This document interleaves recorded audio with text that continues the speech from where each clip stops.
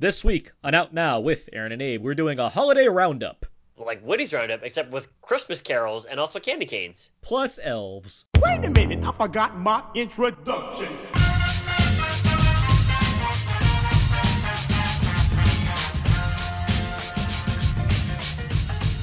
We are now recording, and this is Out Now with Aaron and Abe. I am Aaron, and as always, this is... Abe, hello!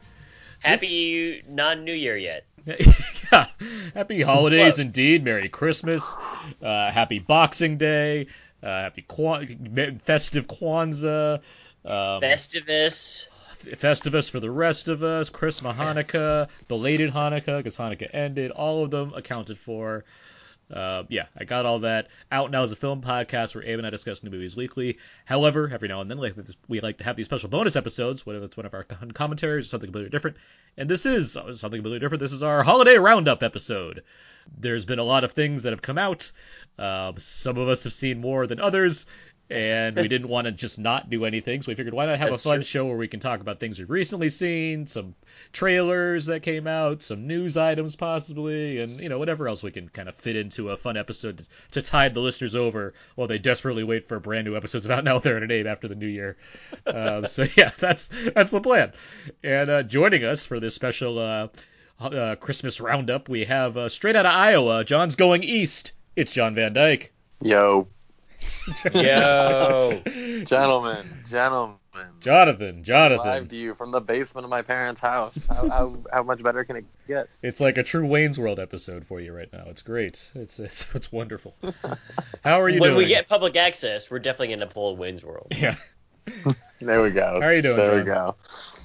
I'm doing well. I'm ready. I'm ready to bring my takes because it's negative degrees here, so I'm going to bring hot takes. To warm Oh, okay. myself You're gonna up. warm it up. Whoa, coming in hot there. This guy over here.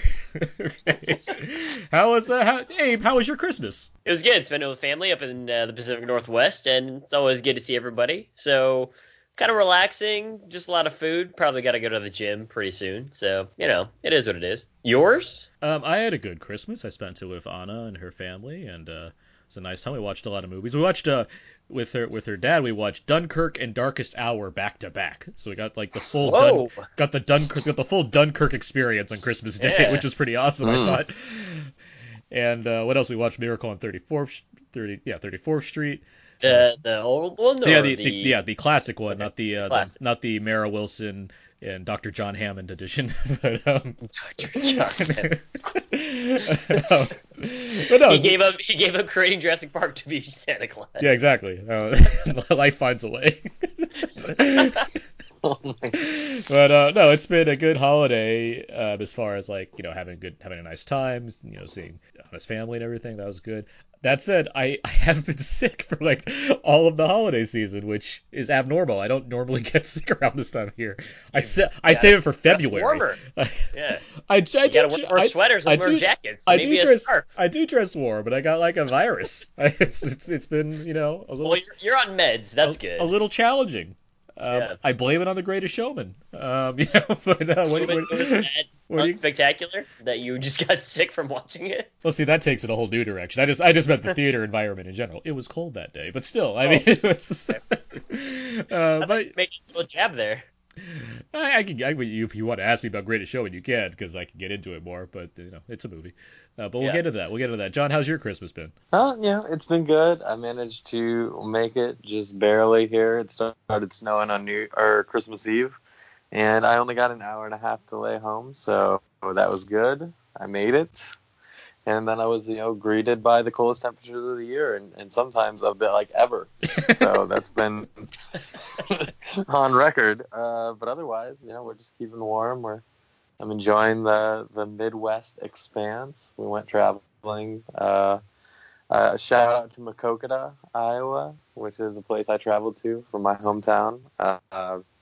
They had an awesome art exhibit I wanted to see. Rose Franson, for people who want to look that up. She's really awesome, a modern artist, and she's the weird person who actually went back to her hometown and decided to make it cool rather than like just stay in New York forever or California or whatever. So that was a lot of fun, and otherwise, it was funny when you were talking about Christmas specials.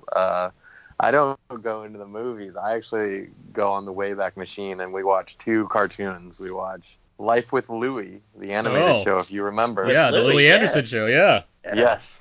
And it has a Christmas episode that is the funniest thing ever. And then this one will be easy for everybody, but the Tick Saves Christmas. Yeah. So. Yes. Good one.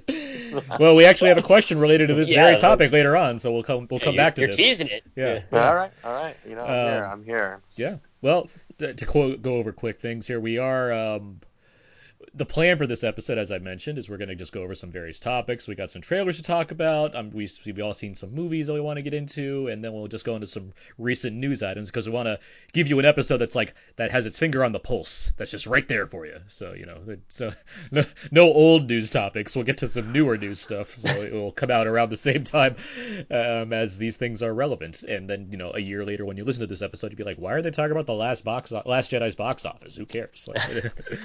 Well, I want to know what happened to Solo. Timeless. I want to know why Solo, a Star Wars story, bombed big time, but we'll see. But anyway, let's get some announcement stuff out of the way, some show notes. Pretty easy stuff here. Top 10 show. It's coming. Abe and I got to figure out a date for when to do that because I know, Abe, you need to catch up on some movies before we actually put together a proper top 10 show.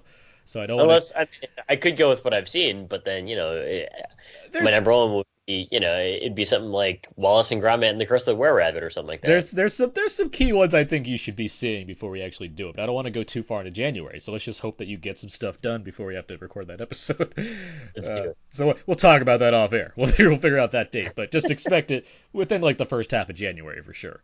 Oh, for sure. Yeah, for sure. Obviously. And what else? Commentary track. There will be some. So Abe, I didn't discuss this with you, but this was the plan that kind of Scott, Brandon, and I kind of came up with as an idea for our commentaries. Okay. This year is 2018. This upcoming year. Are we doing a whole bunch of disaster movies? No. The idea is that Titanic came out 20 years ago this month, December. Disaster movie. Well, you got me there. But Titanic had a legendary run at the box office where it was number one for like 15 weeks and something like all the way up until April. When Lost in Space was the first movie to dethrone it from the number one spot at the box office. So we figured for January, February, and March, our commentary tracks are going to be 3 movies that failed to beat Titanic at the box office that are celebrating their 20th anniversary. That's pretty clever, actually. That's pretty funny. And then we'll conclude. People love that William Hurt, by the way. Yeah, then we'll conclude this with a Lost in Space commentary in April. So I think it's going to be a lot of fun. Like Dark City, I think is one of them for sure, and I think that'll be a great commentary track to do. That'll be really a fun one. That's an interesting movie. That's a good movie, but there's also some less good movies that are still fun to watch that will be good for comment. So we'll make some choices, but expect some 90s throwbacks in the coming months as far as the commentary tracks goes.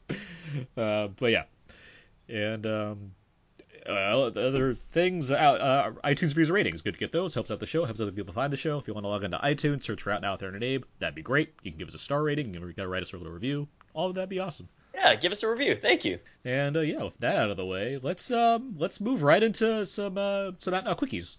Yeah. I don't need to do the spiel this time because we're gonna just go over the whole thing. It's a quickies, yeah. It's quickies, but but what does quickie mean? It's you know what? This is for John. Just for you, John. Just for you. Each week at Now we will move with their time about movies we tell quickies. Tim. Oh, all right. Did you even understand? Got it in.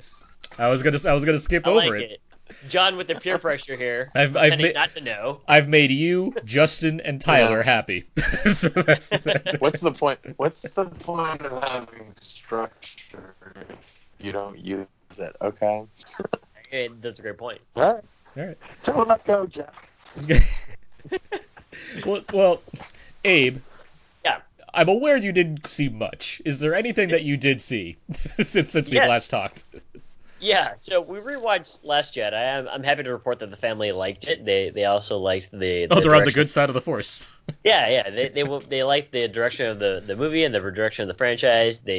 I told them some of the issues that people have been bringing up, and they said, that doesn't really seem all that relevant in terms of just how did Luke do this or Luke do that, and what's up with Snoke, et cetera, et cetera. But other things that I watched, 18 minutes of Bright, and I had to stop it because I was like, what am I watching? And then We'll get I back to stopped it that at in a the second. point where Joel Edgerton comes to pick up his. Oh no, I'm sorry. They're at the police station, and Will Smith says to Margaret Cho to reassign him, and she says goodbye and don't get shot again. To And I was like, okay, action star Margaret Cho. Face Off. She was a Face Yeah, Off. I know. That's why I said it. She has she's in Face Off. And I also watched for the first time ever, I think like 6 minutes of the Minions movies because my niece and nephew were watching it, and I was like, this movie makes no sense at all. So there you go, Minions. There's that part where they conveniently avoid being minions for Hitler, which is very Oh, entertaining because that's entertaining. Yeah. they're lost in a cave, so I had it's seen okay. the part where they Hmm. pull the sword from the stone and he becomes the king of England. Mhm. So good job, Bob.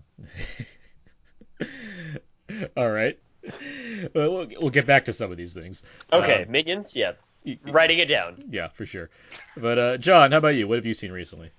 I mean, how were we just doing like things that are in theater right now? Should I You, just launch into like my I saw a bunch of movies finally that came out this year? yes, How do we yes. want to go Why about don't you? this? Do Yeah, that. Yeah. hit Okay, the red all right, button. all right, all right. Well, since it's freshest in my mind, I don't know if you guys discussed it all. Ingrid Goes West. It's been So I've seen it at this point. It's been brought up by several of our other guests in the past that they've liked it. What did you think? yeah, and it was interesting because I remember seeing the previews for it, and then I don't really remember it ever getting to theater or mattering in any way. And then I get home, and my parents are like, "Well, we started watching this movie, but we thought you should really be here to watch this," which says they at least somewhat know my taste. So I'm giving two big thumbs up to Ingrid Goes West. It's Okay. Aubrey Plaza, Elizabeth Olsen's in there, and essentially it's an LA movie, pretty much damning LA in the way we act with one another, and with a good dose of social media culture to go with it. And it's one of my favorite kind of movies, which is no redeemable characters, and That's your favorite kind of movie? I mean election, Okay. young adults.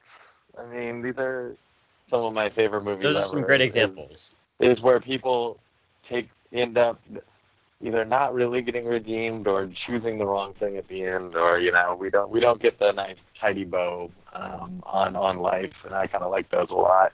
And this one's pretty breezy. I'm not going to say it's like a perfect movie, but if you're kind of into a very wit smart, especially if you are living in Los Angeles movie, this one's about an hour and a half on the dot. So it's a quick and good watch with a lot of great young actors in it. So I definitely recommend that. Aaron, what do you think? I like the movie overall. I do think it kind of goes off the rails in its third act. And a friend of the show, Peter Paris, he loves this movie. It's like one of his favorite movies of the year, and he very much disagrees with me on this fact. But I think it goes a bit too far with what it's trying. I think there's a better way it could have moved things. It involves what there's like a brother character that enters into the scene and how they handle him eventually. Right. It just it doesn't like it doesn't feel clever to me. It feels more of like not necessarily lazy, but more of like a somewhat contrived way to handle things as opposed to doing something that felt more in line with what the rest of the film was doing as far as being like a satire of hipster culture. No, right, and I think that that's probably accurate. Is that some of its vignettes and ideas and acting are stronger than the mechanics which get you from point A to the end. And I would say Just to keep it quickie. I would say just to add, I do think Aubrey Plaza is very good in it, and I also think O'Shea Jackson Jr., Ice Cube's son, who was Ice Cube, Ice Cube yeah. in Straight Outta Compton. No, and it took me a day. I was like, I know who that is. I know who that is. Yeah. And then I finally he clicked in my head he's like a day later. he's very good, and I look forward to seeing him in more things. It's not he wasn't just it wasn't just an impression of his father he was doing for Straight Outta Compton. He has like some legit skill as an actor and a comedic actor as much too. So. Right. Well, it's kind of funny just to see him pop up in this movie. Yeah. So, anyhow, I guess we're going to be talking about Star Wars later. Should I come in now, or should I hold back? Give us some brief thoughts on your spectrum. Let's hear some brief thoughts. Yeah. No, I mean Star Wars. I would say I am on the I am on the I'm here to drink the tears of fanboys side of this equation, which is I don't really care about the nostalgia factor or anything like that. So I was elated that this was trying to push the genre forward, or not the genre, but the IP forward in a unique way. I think I will grow to appreciate beauty cinematography-wise more and more as we move on. Every time I see the previews now or like a trailer, that Facebook trailer, and you just get those flashes of crimson red and stuff, it's just, you're like, dang, that was a really good-looking movie. And no, I thought it was a great distillation of trying to have a fun movie while also giving it, dare I say, some prestige TV heft.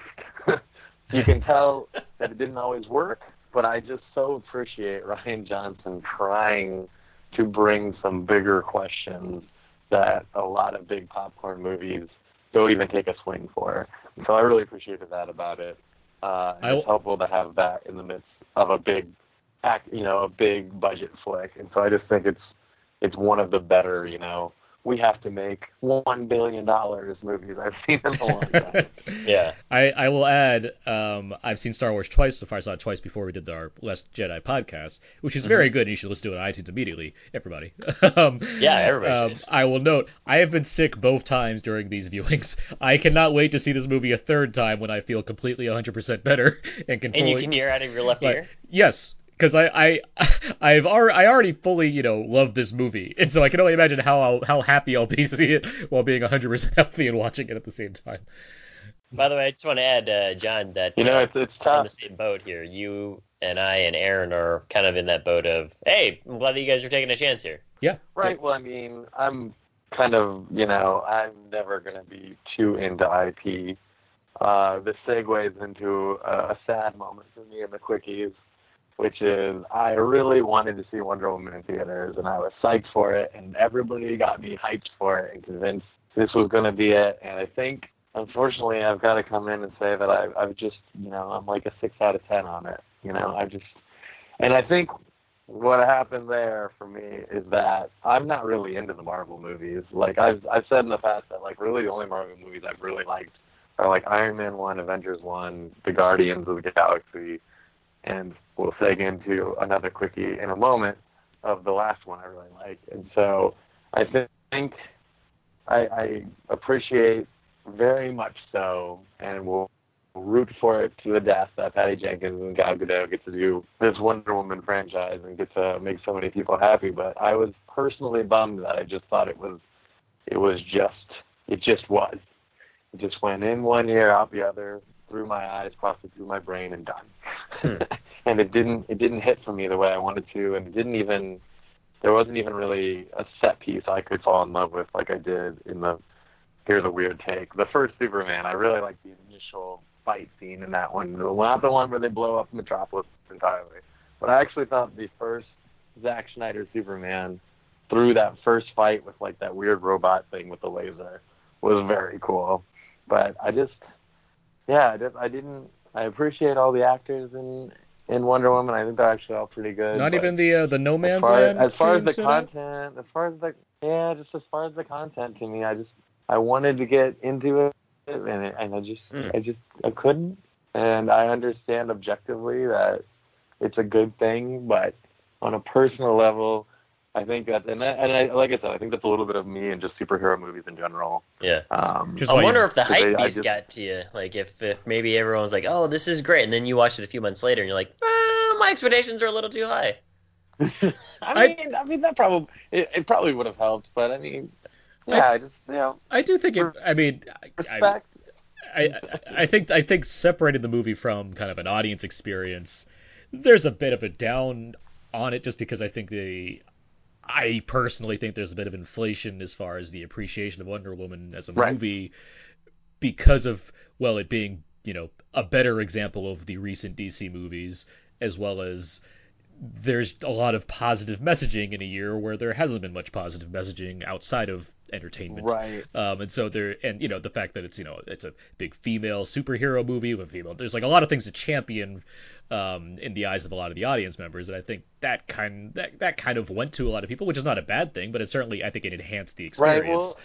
And I think a lot of it takes then we're also like this is like DC being a good Marvel movie, and that's a big win for DC. And of course, I've always been like, oh, I don't really care about Marvel movies that much, and I've been like the person being like, please give filmmakers more freedom in the Marvel universe. Which to my next quickie, segue. Thor. I was like, hooray, a real person doing a Marvel movie. And like, unfortunately, me and Aaron have talked a lot about Thor, and I've always been like, I thought Thor was kind of the worst handled, even though I love Thor and Loki when they're in the Avengers movies or other movies. So I was really pleased that Thor was all the breeziness and over stylization I could have hoped for.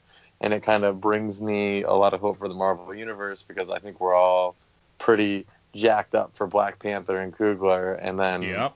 as a person who has turned his back quite a bit on the superhero world, I'm still here for Thanos and Infinity Stones, and that trailer got me all sorts of like ready to go. So I'm surprised. I'm I'm still like, I get it, and I'm surprised that you're like, yeah, Avengers, that'll probably do it for me.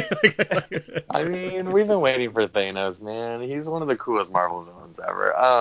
But I don't know. We'll see how it goes. It's fun to get all those actors together. Like, even though It is. Avengers 2 is, yes, it's probably ultimately a shrug, but it's still cool. I At least when I that like it more than the first fails, I get to Avengers. see. I'm that weird You guy. do? I'm that weird guy. I love the first Avengers. Like, the first Avengers is super rewatchable for me, too. Like, and I don't even know if Iron Man is anymore, but first Avengers, like, I'll run into it, and I'll just be like, oh, I'll watch this part. Yeah, I tend to But, geek out more on the first Avengers than the second one. And yeah. that's kind of a rare thing, because kind of like what you had mentioned earlier about just superhero movies in general, I'm just, neither here nor there. Right. But anyway, Thor's awesome, and my like number one crush list got a little more crowded because Tess Thompson in that movie is just too Oh, awesome. yeah. And her uniforms are pretty awesome. Yeah, no, everybody's doing good work. I mean, if you can, pigeonhole or fold in Jeff Goldblum into your movie, please do so. Shout out to New Jurassic Park. I was going to say, so you're ad for Just another Jurassic World. You're ad for Fallen Kingdom. Okay, I don't want to overload our quickies, so I'll jump really quick. On the flight here, I decided to take in one of the more visually ambitious movies of the year on my airplane monitor by watching Valerian. Oh, yeah. Oh. Yes, and I so rewatched Valerian with my dad. Dad's Movie Corner. He loved Valerian. He was all about Valerian. Yep. Okay. I would say I am on the pro Valerian. Oh, the right team. I think I understand. You're on the right side here. You're in a safe space. I can understand why people don't like it, though. I mean, but for me, like, and I'm gonna kill her. How do you pronounce her last name? Is it Karen Devine? Delevingne. Delevingne. I can't help it. Like, I'm just into her style. I like the male actor in that too. So even though they have nothing worthwhile to say in the entire movie, and like the plot of the movie is very struggleable, the sheer like coolness of those two actors and then the visual imagination required to do all this stuff I was like, I'm here, like I was into it. Like Yeah. it was an easy. I think. Golly, did it get to 2.5 hours? But It's it like didn't seem like it's like 220. Yeah, it's long, but it's like it's so. But I didn't really have a problem, especially at the beginning. Well, Oh yeah.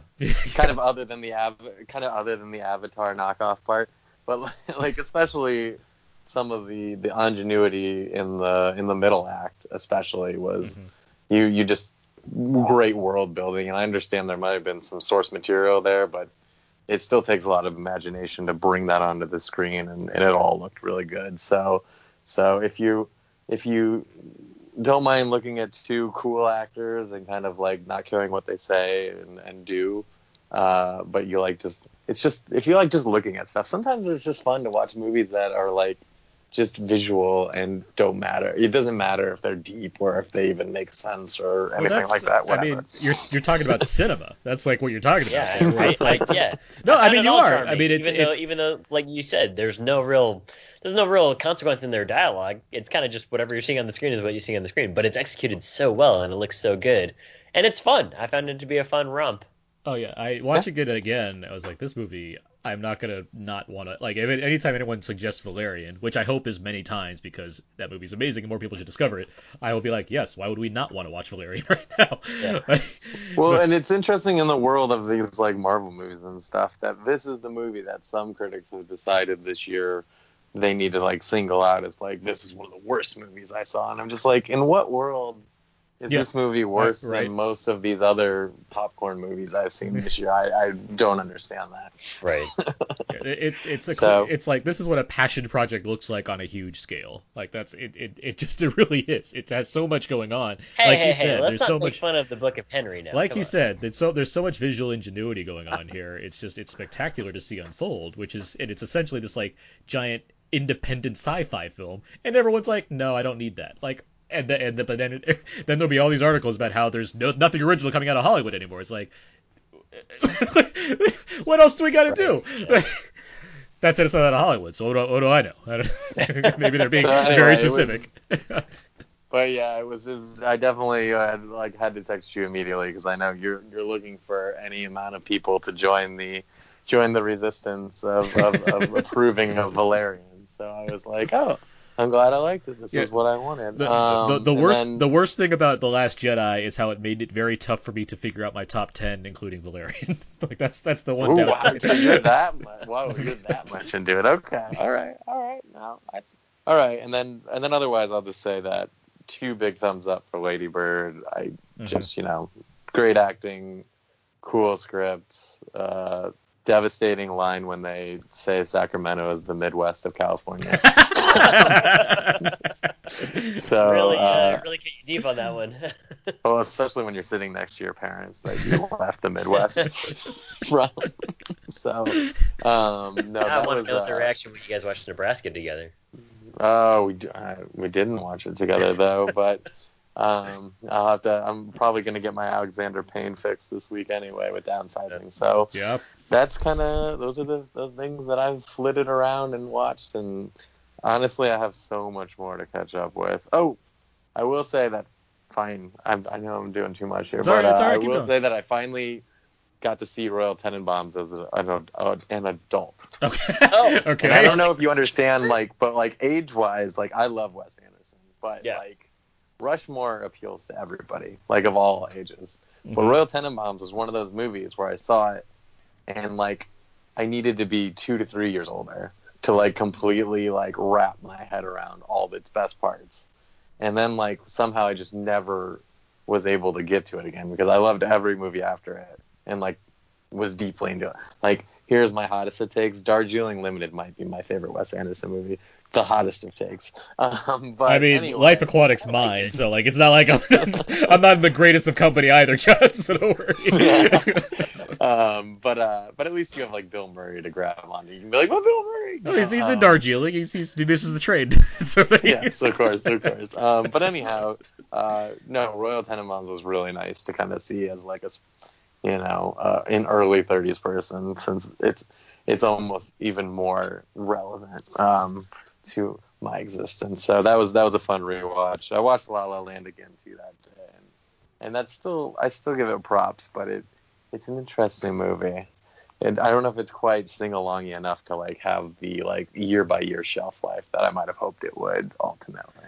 Even though I still think it's really great, especially the very first viewing.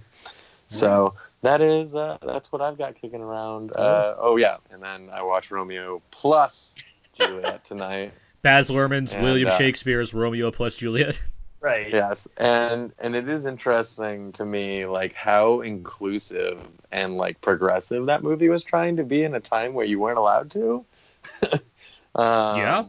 They still had to put Claire Danes at the head of essentially a Latino family, but but the interpretation of Mercutio. You mean her cousin John Leguizamo didn't ring true to you? I'm not sure if they can come from the same lineage. I don't know. I don't want to presume these things. It's called adoption, John. Open your mind. Of course, and then of course that also reminds me of how like I don't know mid late '90s, maybe even early 2000s, where like how weird the slow mos were back then.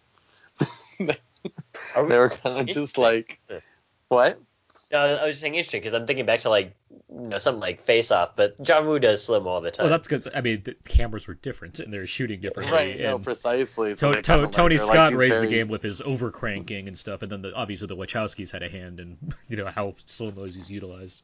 Yeah, right. And I think eventually they kind of like got to a point where everybody had this very clean slow mo, but you could tell it was still not like something that was.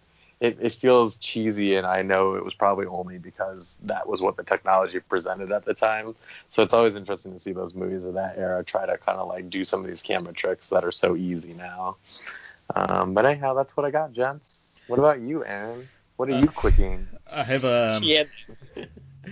I've seen a number of things that I guess I can get to now. I'll mention Bright because you mentioned it already, Abe. This movie's awful. It is an awful, awful movie.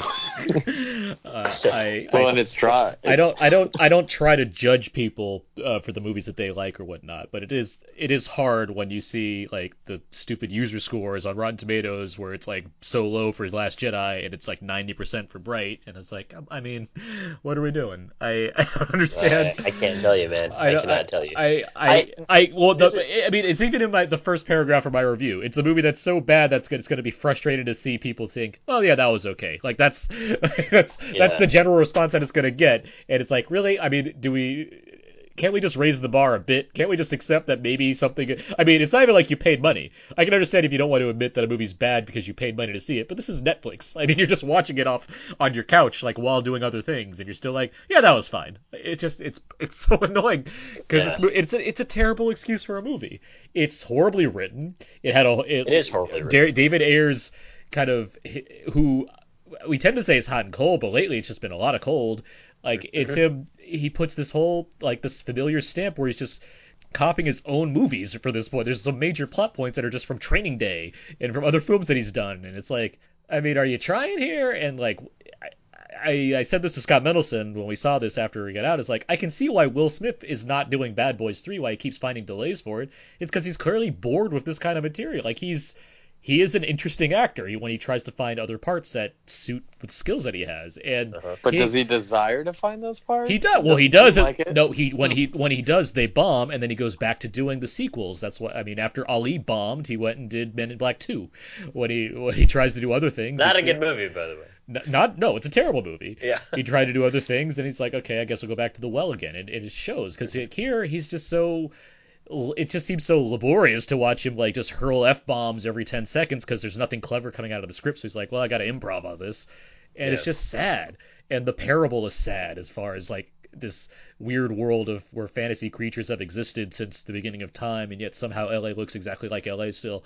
And they mentioned Uber in the beginning of the movie, and I was like, what year is this? Well, it's like this is taking place? I mean, I'm willing to go along with the idea of this, but it just doesn't do anything interesting with it. Like, it just gives you generic orcs and stuff, and it's like, all right, that's neat. What are we gonna do with that? And the answer was nothing clever. Like and like I admire Joel Edgerton for like, yep, I'm gonna go all in with this makeup job and really play a character, but it's not enough for a movie that has just a terrible story, horrible action, muddy cinematography. This movie cost $90 million. It looks like it was made on the budget of Street Kings or Harsh Times or one of Ayer's really cheap movies, and it's like, how do you waste this much money? It's just sad. It's a sad excuse for a film. By the way, Harsh Times. Christian Bale, pretty good in it. Harsh Times is great. Yeah. End of Watch is great. And it's like... End of Watch is one of his more... Yeah, definitely one of his more... Well, if it makes you feel any better, Chance the Rapper has come out publicly on your side of things. Yeah, I noticed that. So you want to be on the right side of history when it comes to Chance the Rapper. So there you go. What set me off is like while I was writing my review, a sequel was greenlit. I was like, really? Like, it's like we're getting another one? I mean, they got to find out what happens to whatever happens in the movie. Well, now that Max Landis has been accused of being a sexual predator, I hope they find a great writer to write the sequel. So we'll see. Colin Trevorrow. I don't know where we're going. Why are you going off on Trevorrow now? Like, what did he do to you? Nothing. He made one of your favorite. He made your favorite movie of a couple years ago. It wasn't my favorite movie. Safety Not Jurassic- Guaranteed. Oh, I thought you meant Jurassic World. I was like, what? And you didn't hate Jurassic World. I know. I think And you you got did- him on semantics there. Abe. And you didn't see A Book of couple Henry, years so ago what are you was judging Jurassic him? World, like 5 years ago. is Safety Not Guaranteed. Exactly. Yeah. Anyhow, do you have more cookies? Yep.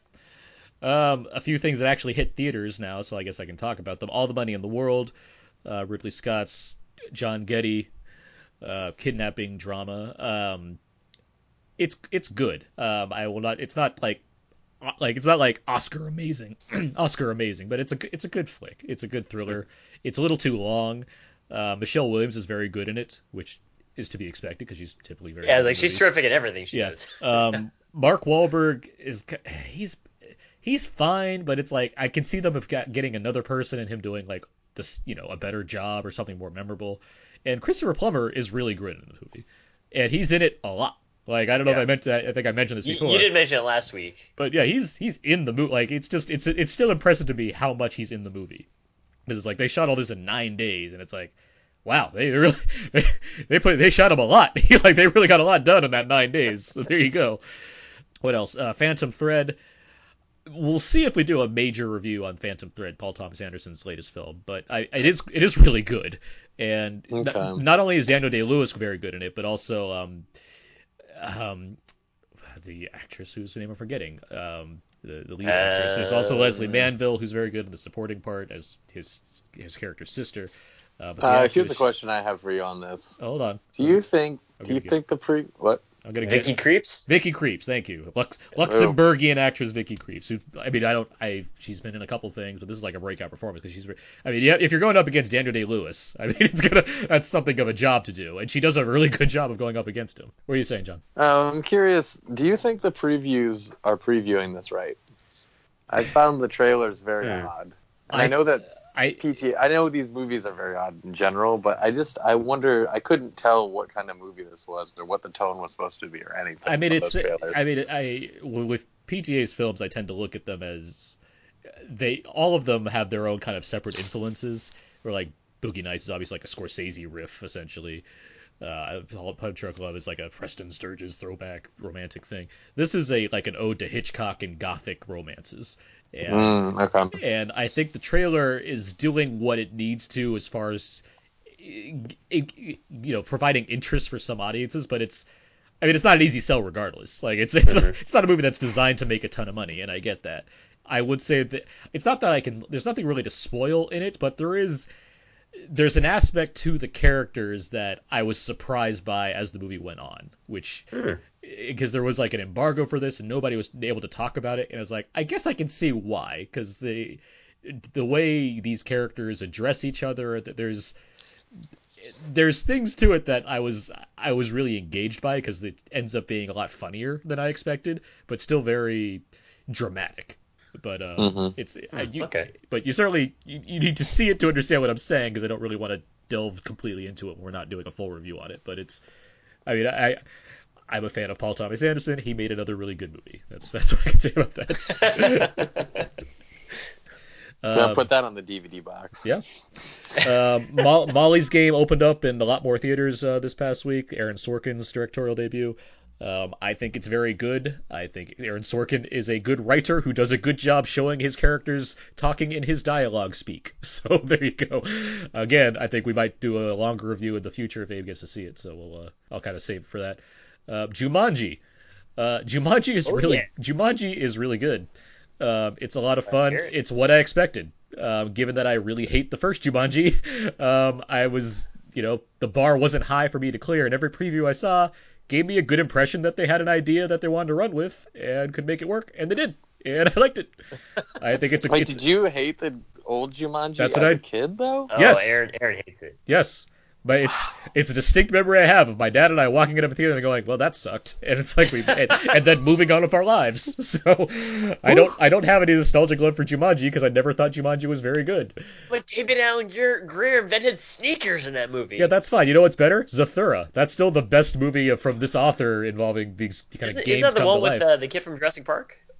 Or I doubt maybe it not? because it's many years ago, and so he'd be very old. but, no, it has Josh Hutcherson from Hunger Games. That's what he has. Oh, He's one okay. of the he's the older brother. And like Tim Robbins is the father. Kristen Stewart's like the older sister.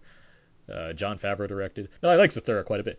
But no, Jumanji, Welcome to the Jungle. I think the all the actors do a good job of playing against type, which I think it's a clever way they do it as far as putting them into a video game world, and they have like kids occupying the opposite of their personality type. It's just clever. It's clever and fun. It leans a bit too hard on some dick jokes, which I'm like, really? I mean, it's because it's PG-13, and it could easily be a PG if they just cut a few things, and it would also be shorter for that matter. But for what it is, I think it does a great job. So No, that I think that movie is like the epitome of like I'm gonna be psyched when that comes on demand. there you go. Like, but it was weird because it looked like it was gonna be really bad, and then I thought the final trailer, I was like, wait a second, This looks this like it might could be be good. something. So maybe they should have tried a little harder on those early trailers. I don't know. I like the early trailer. I was into it from this. Again, it's not like I was like, and it is a sequel, by the way. It's a direct sequel Oh, to is it? Jumanji. Yeah, Oh. it picks up literally where the last shot of Jumanji ends. So there you go. It's clever for how it does it too. Like it's for anyone that is super nostalgic for Jumanji, it's certainly not stomping over the grave of anybody. Like it's doing its job of paying tribute properly to the film. Hey man, that makeup on that hunter guy was really good in the original Jumanji. Jonathan Hyde. They have Bobby Cannavale is the kind of the version of him. I thought you were in gonna this say version. Bonnie Hunt, and I was like, what?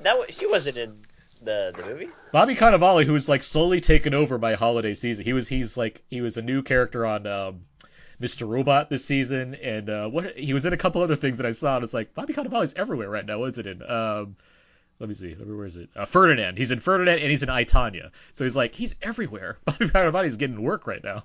You're Bonnie. Well, maybe 2018.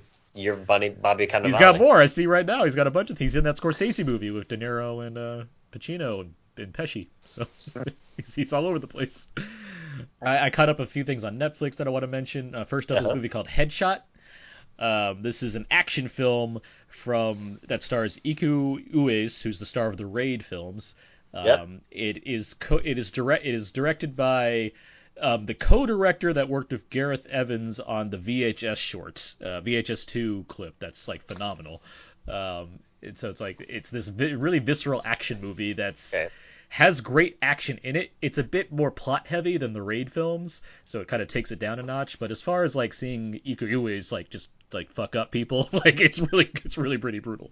And it gets down to business pretty quickly. Like I was worried it'd be like, let's set up all this plot first, because it's like a guy who gets shot. He's a guy who gets shot in the head. He loses memory, and he has to like figure out things, and he like finds a new person he falls in love with, and then she gets kidnapped. But it's like no, it gets pretty quick into business as far as where the action's coming from.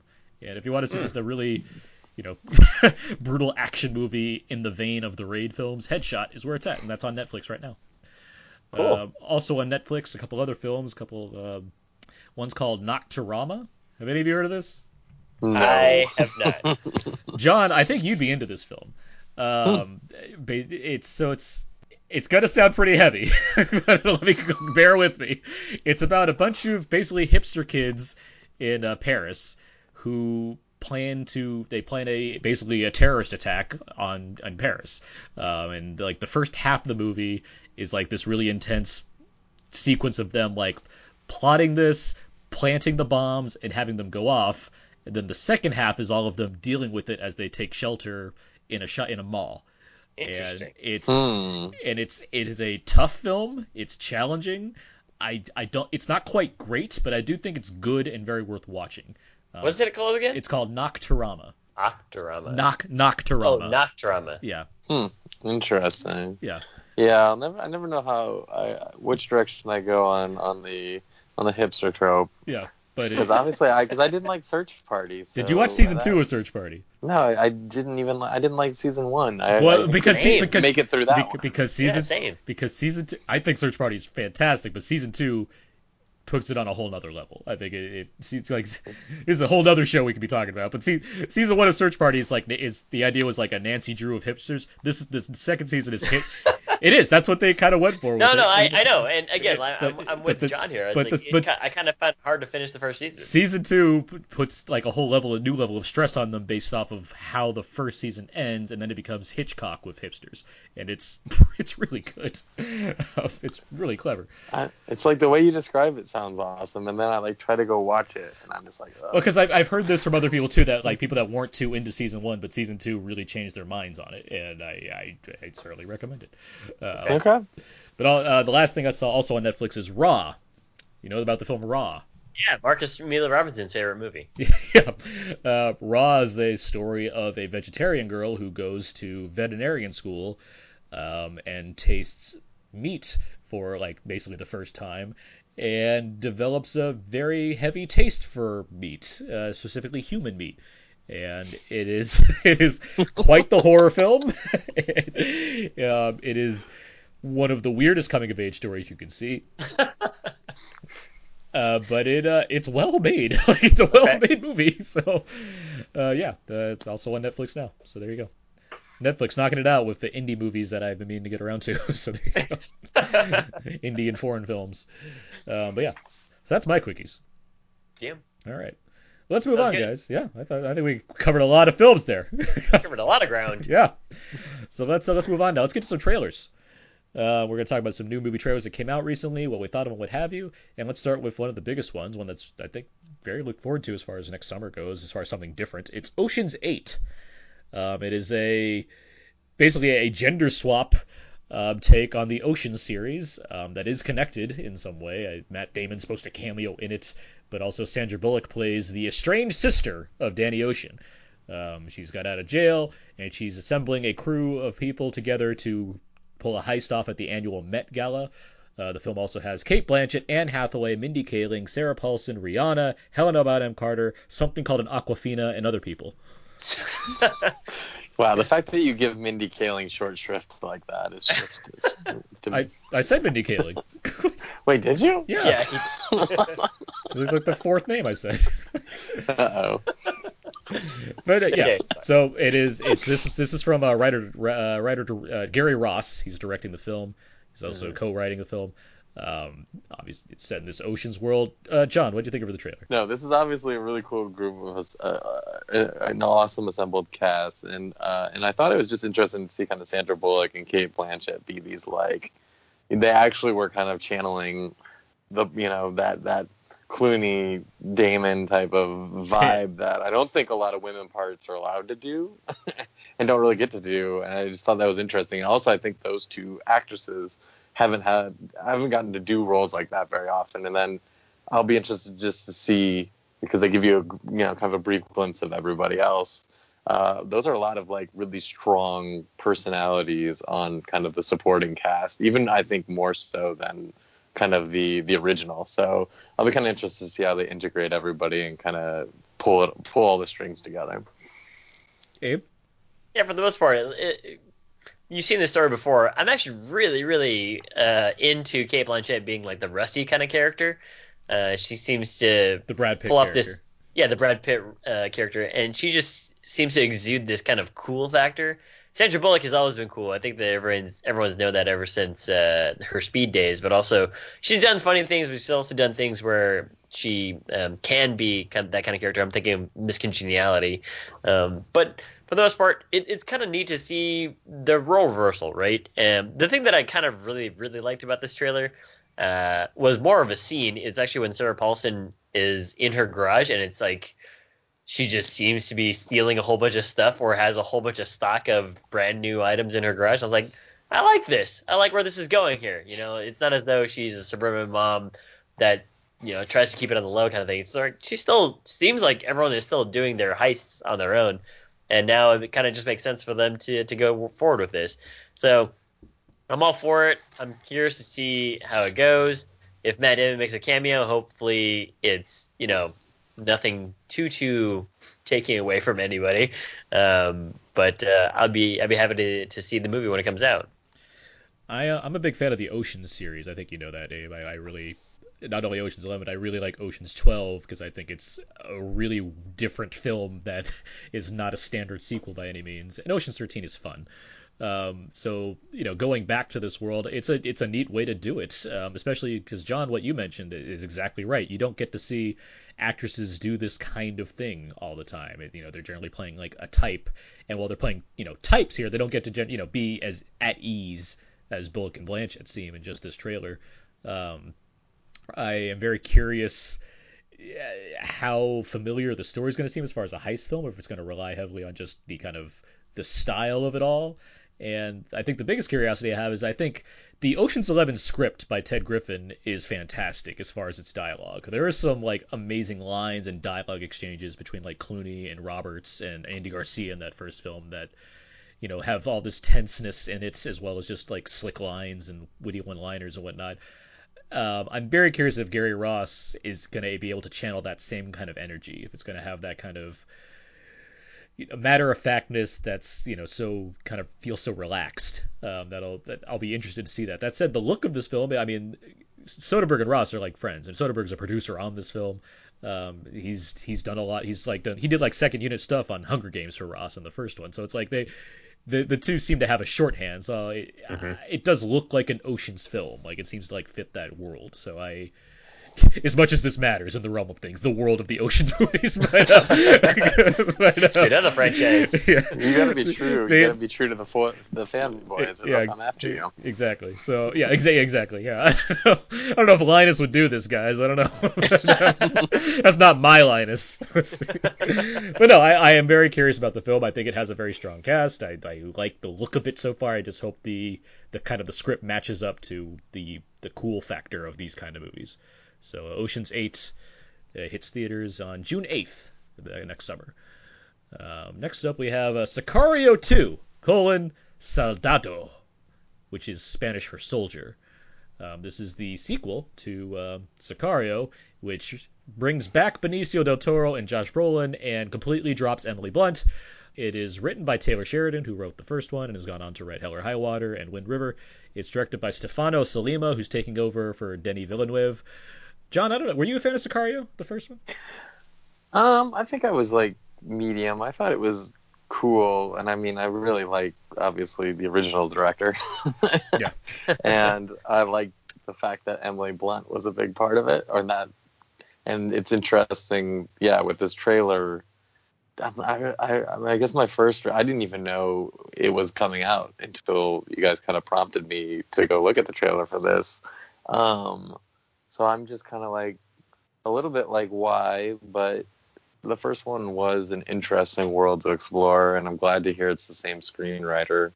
It looks like, did I see Catherine Keener lurking in a shot? She was one of the like the three women characters that don't say anything in the trailer. Yeah, she was in there. Yeah, and so I'm kind of like, I guess I don't know. I don't know if this it was a cool trailer, but like I was kind of like, are they really just gonna X out the women in this, and just go full bore with these two guys, and I guess I'd also be worried a little bit that it might devolve too much into kind of machismo rather than kind of the nuance look that the first one was. I don't know where I am after the trailer with this one. It has an interesting history. You did mention that you didn't realize it was coming. I mean, a lot of people don't. It's not, obviously Sicario wasn't like a huge. It was good and it was well regarded. It made amount of money that's respectable, given that it's not a high, wasn't a high budget movie to begin with. This one, it was dropped by Lionsgate, and Sony picked it up. So it has a new distributor.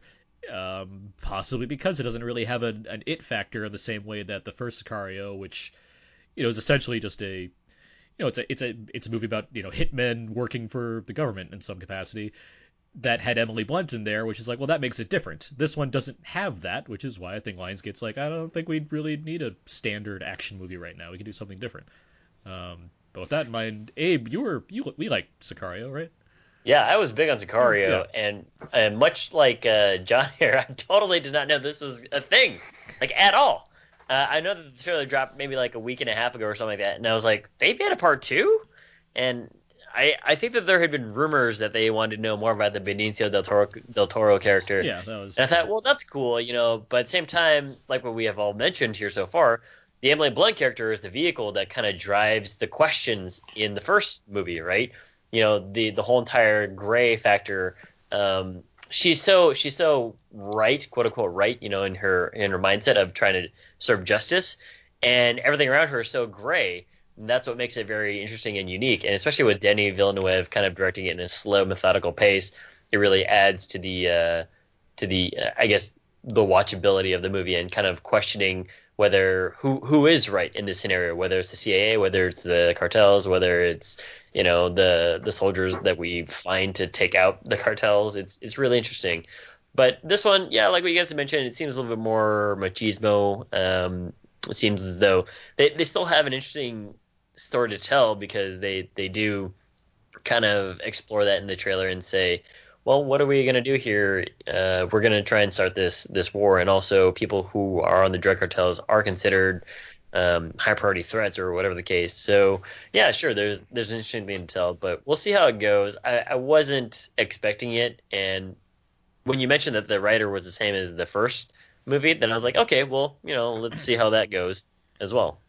I'm of two minds about Sicario 2. Huh. Didn't mean that. TWO. Yep, got it. Yeah. You're of Sicario 2 minds. Yeah. Where like if I am all for seeing a movie about Benicio del Toro just doing badass shit to a lot of people, whether it's using guns or just looking intensely at you, because Benicio del Toro is cool like that. And he can also fight with his shoes because he's good at that too. Last Jedi. But I think the Taylor Sheridan, I think, is a talented writer. He proved that with the first Sicario and Hell or High Water, but I'm not a Wind River fan. And I think that's hindering my excitement for this movie. And Oh, okay. I know a lot of people really like Wind River, which boggles my mind. But my problem with Wind River is that it leans into what I consider his kind of lesser instincts as a writer, where it's that machismo thing, which can work in the hands of a good director, such as movies like Sicario and Hell or High Water. But if not handled properly, I think it shows kind of the errors and how far you can go with amping up that aspect without kind of showing off the moral ambiguity about that, which is what Sicario did so well. And I can only hope that it still knows how to play with that for this sequel by having whatever new characters there are and giving time to things beyond just Benicio del Toro and Josh Brolin doing bro stuff for bro reasons because reasons. But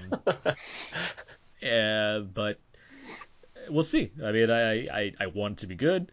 I like to think that Denis Villeneuve has passed it off to another director who can kind of handle the same tone as the first Sicario. I don't expect it to be wildly different as far as its style. Mm-hmm. But that movie is, I mean, it was a great looking movie. I mean, some amazing Right. cinematography. Yeah, Roger Deakins. Roger Deakins. The atmosphere was spectacular. The whole like the mood and sound of that movie really Score. worked. Yeah. The score. So I just hope that the kind of the crew coming in for this time around really plays up to the strengths of the first film. So yeah, Sicario 2 Saladado arrives in theaters June 29th next year. And the last film we see, I mean, you mentioned films you didn't know were coming. Next one we have is Mortal Engines, which is a new film. It's a science fiction adventure movie based off like a YA series. It's notably produced by Peter Jackson. He's the producer on this film. It's directed by Christian Rivers, who's been a big like special effects guy on a lot of different things. A lot of like big notable like giant movies is like his big directorial debut. I don't know what this thing is about. I have no idea. I don't really want to. I don't really want to like delve further into the story. I'll just start with my thoughts right now. I was super impressed by this trailer, mainly because I have no idea what to expect, but I didn't expect that. I was like, oh, Peter Jackson's thing that he's been working on with people, and what it gave me was something that just looked huge. Like regardless of whatever the story is, and I know it's based off a YA thing and it's probably dystopian and whatever. It's just when I see something that looks like Mad Max and Howl's Moving Castle got together and made something ginormous, I want to go see that in the theater. That convinced me right there. Just seeing this like giant scale machine thing being engulfed by another machine thing, and like action's probably going to ensue. I'm in for that. That sounds good to me. I was into what this movie's selling already. But how about you guys? What do you think, John? I don't know. I'm not sure. I got to see it ahead of Last Jedi, and so I did get that sense of scale that you're talking about. And I thought it was a cool teaser trailer. and really leaning into the teaser, which a lot of teaser trailers don't. Um, Yeah. but I'm kind of curious where it goes, because I guess my main concern would be kind of what got you amped, which is this a Simpsons did it better moment? Like, will we be like Mad Max does already exist, or will this like kind of city eating another thing or something, this giant mass kind of eating another caravan, be kind of only one part of it? I don't know. So I'm kind of curious to see a little bit more information on this. If a second trailer can kind of at least let me know a little bit more of how the overall movie world will go with this. So I'm intrigued, if not a little, I guess, guard up when it comes to whether it will be, at this point, too derivative of Mad Max. I think where my enthusiasm comes from is what you're saying with like Valerian, where it's this looks like something I haven't seen before. I think that's what got to me, where it's like I didn't know what to expect, but that's not what I expected. If you're gonna say Peter Jackson YA property, it's like I have an idea of what that looks like, and so the fact that the movie did not look like that, like that got me more excited than I was expecting to be. Did it flash a rating? No, I assume it's I don't think PG-13. so. I mean, Yeah. I can't imagine I not being PG-13. I'm kind of curious how dark it'll be. PG-13s get pretty dark these days, so you know. They This is can. true. Yeah. Abe, what about you? I have no idea what this movie's about, and I think that was kind of a confusing thing at first. And then you mentioned two movies that I really liked, which are Howl's Moving Castle and Mad also Mad Max. Max. And I thought to myself, yeah, I could see that, and it certainly does have like this giant moving castle, just like Howl's does. But I still wasn't sure what I was watching, and you know, it seems like a dystopian future because England is on wheels, right? So the whole entire country seemingly is ingesting other cars. So I'm curious as to that. It's But the Galactus of dystopian future yeah, movies. that sentence I just said kind of makes no sense unless you've seen the trailer. And also, they keep on flashing away and cutting away to this woman with a scarlet scarf over her face, and think to myself, this looks kind of interesting, looks kind of cool. But I really, when I saw the trailer and I completed it, I just thought to myself, what is this? Like, what did I just watch here? So I'll wait to see maybe one more trailer drop. But again, the mentions of Howls and Mad Max, I thought of Mad Max as well, but Howls was a good pull. Well, it's But I I mean, I'm mean definitely when you're into at movies that are going to be big, and I think this will be yeah. big. I want to go to the theater and see something that takes advantage of that, and I know this will. Well, you mentioned Mad Max, and it's like, well, if you're gonna copy off somebody, copy off the best. I mean, like, I'd rather see a riff on Mad Max than a riff on some like another Taken knockoff. Like, what do I want to see here? Like give me the best example you can take, you know, you rip off from and do it. Like, but I mean, yeah, it just, and you guys are asking, what is this? Shouldn't you want to ask that? Shouldn't you want to be surprised? Like, shouldn't you want to not Yeah, be? yeah, that's a great point. I mean, shouldn't you want to not be like, oh, good, it's another superhero movie where there's a big blue beam at the end? Like, I don't like. Well, maybe if one car city wasn't ingesting another car city, I'd be like, oh, well, I get it. But seeing that, I'm just thinking to myself, I mean, I get what you're saying. I mean- Like, it's obviously, it looks weird, and I like weird though, especially like in my Peter Jackson movies. I want to have some weird stuff in it. Yes, obviously I enjoy. I get that hit of nostalgia for 1985 Transformers Unicron. Of course, yeah. I'm a toy that swallows all the other toys. That's Orson Welles. That's his quote on that movie. Classic Orson Welles. Classic Wells. Well, I Mortal mean, I'm glad he went out on top. Morty. Even if Rodimus Prime got the better of him. Well, Mortal Engines arrives all the way next year. We got to wait an entire year to revisit this exact discussion again. Next December? Yes, December 14th is when this movie Wow. comes out. Yeah, so Wow. All right. take that, Aquaman. But we'll see. But yeah, that's when that's coming in. So now that's trailers. So now let's we can fill out some time with some news. We'll just a few news topics here. I want to get to some Last Jedi stuff because we mentioned that we'd be Yes. talking about that, and so we talked about the Last Jedi before it had its actual like box office opening. I mean, it opened huge, guys. It had like over $200 million. Yeah. Now it's a week in, and it had a notable plunge which giant movies tend to do. I mean, it's going to be pretty front loaded, but I mean, it's something like a record for like the disparity between the opening number and the second weekend number, which, you know, that's to be expected, I would say, but it's pretty noticeable as well that it's like that's a pretty giant drop. That said, it's going to keep making money throughout the, you know, the rest of the holiday weekends period here, and it's still, you know, on track to be basically like the second biggest film of all time domestically. So it's like I don't know how hard I should really worry about Disney and their giant Star Wars franchise that paid for itself 2 movies ago. I don't know what to do about that. How much did Force Awakens hold? Did anybody say? The Force Awakens hold was a whole lot stronger. I don't know it offhand. Wow. If we had Scott Okay. Mendelsohn here, he Are would we be talking all about over for the this. same runtime? Now it was Like, For for the same week 2. runtime, it says that Force Awakens had 600 million, and 12-day total for Last Jedi is 423 million. Yeah. So Okay. There's yeah. a lot of weird things about this because these 2 movies are both movies that opened on a Friday. For Star Wars, that's different. Like Yeah. the previous ones, they open on like Wednesdays and even Thursdays. So, but also Christmas Day was on a Sunday this year. So it's like all these weird factors make it a little bit odd to try to compare it to each other. So you kind of have to wait for like, you know, another week to go by before you get some real like ideas of where this thing's going. But it's gonna make a ton of money. Like, Yeah, I mean, if it's it already has made a ton yeah, of money. if it's stopped now, it's still one of the biggest movies of the year. So it's Yeah, like it's at $843 million worldwide. yeah. So, So it's you know, so it's making money, but yeah. is it making as fast money as Force Awakens? No. Well, it's because you're seeing a lot of and you know there's a factor there where it's like Force Awakens was the first Star Wars movie in a long time. It's very familiar and fun for a whole lot of people because it's such a giant throwback to other Star Yeah. Wars movies. It's different from the prequels in that manner, and it's this kind of anomaly is what you know. So that's why it makes $900 million in the U.S. alone. Like it's a huge thing. Made So, a lot of money. notably, the second chapters in each of the trilogies of these Star Wars movies tend to be the least highest grossing films: Empire, Attack of the Clones, and now this film. We'll see what happens with Episode 9, obviously, and it's also the whole factor of there's every other year there's going to be the spin-off Star Wars movies. So I'll be curious to see how the franchise moves forward box office wise, if people are going to get tired of Star Wars or it'll become less of an event as far as box office or what have you. But it's a lot of things to kind of consider.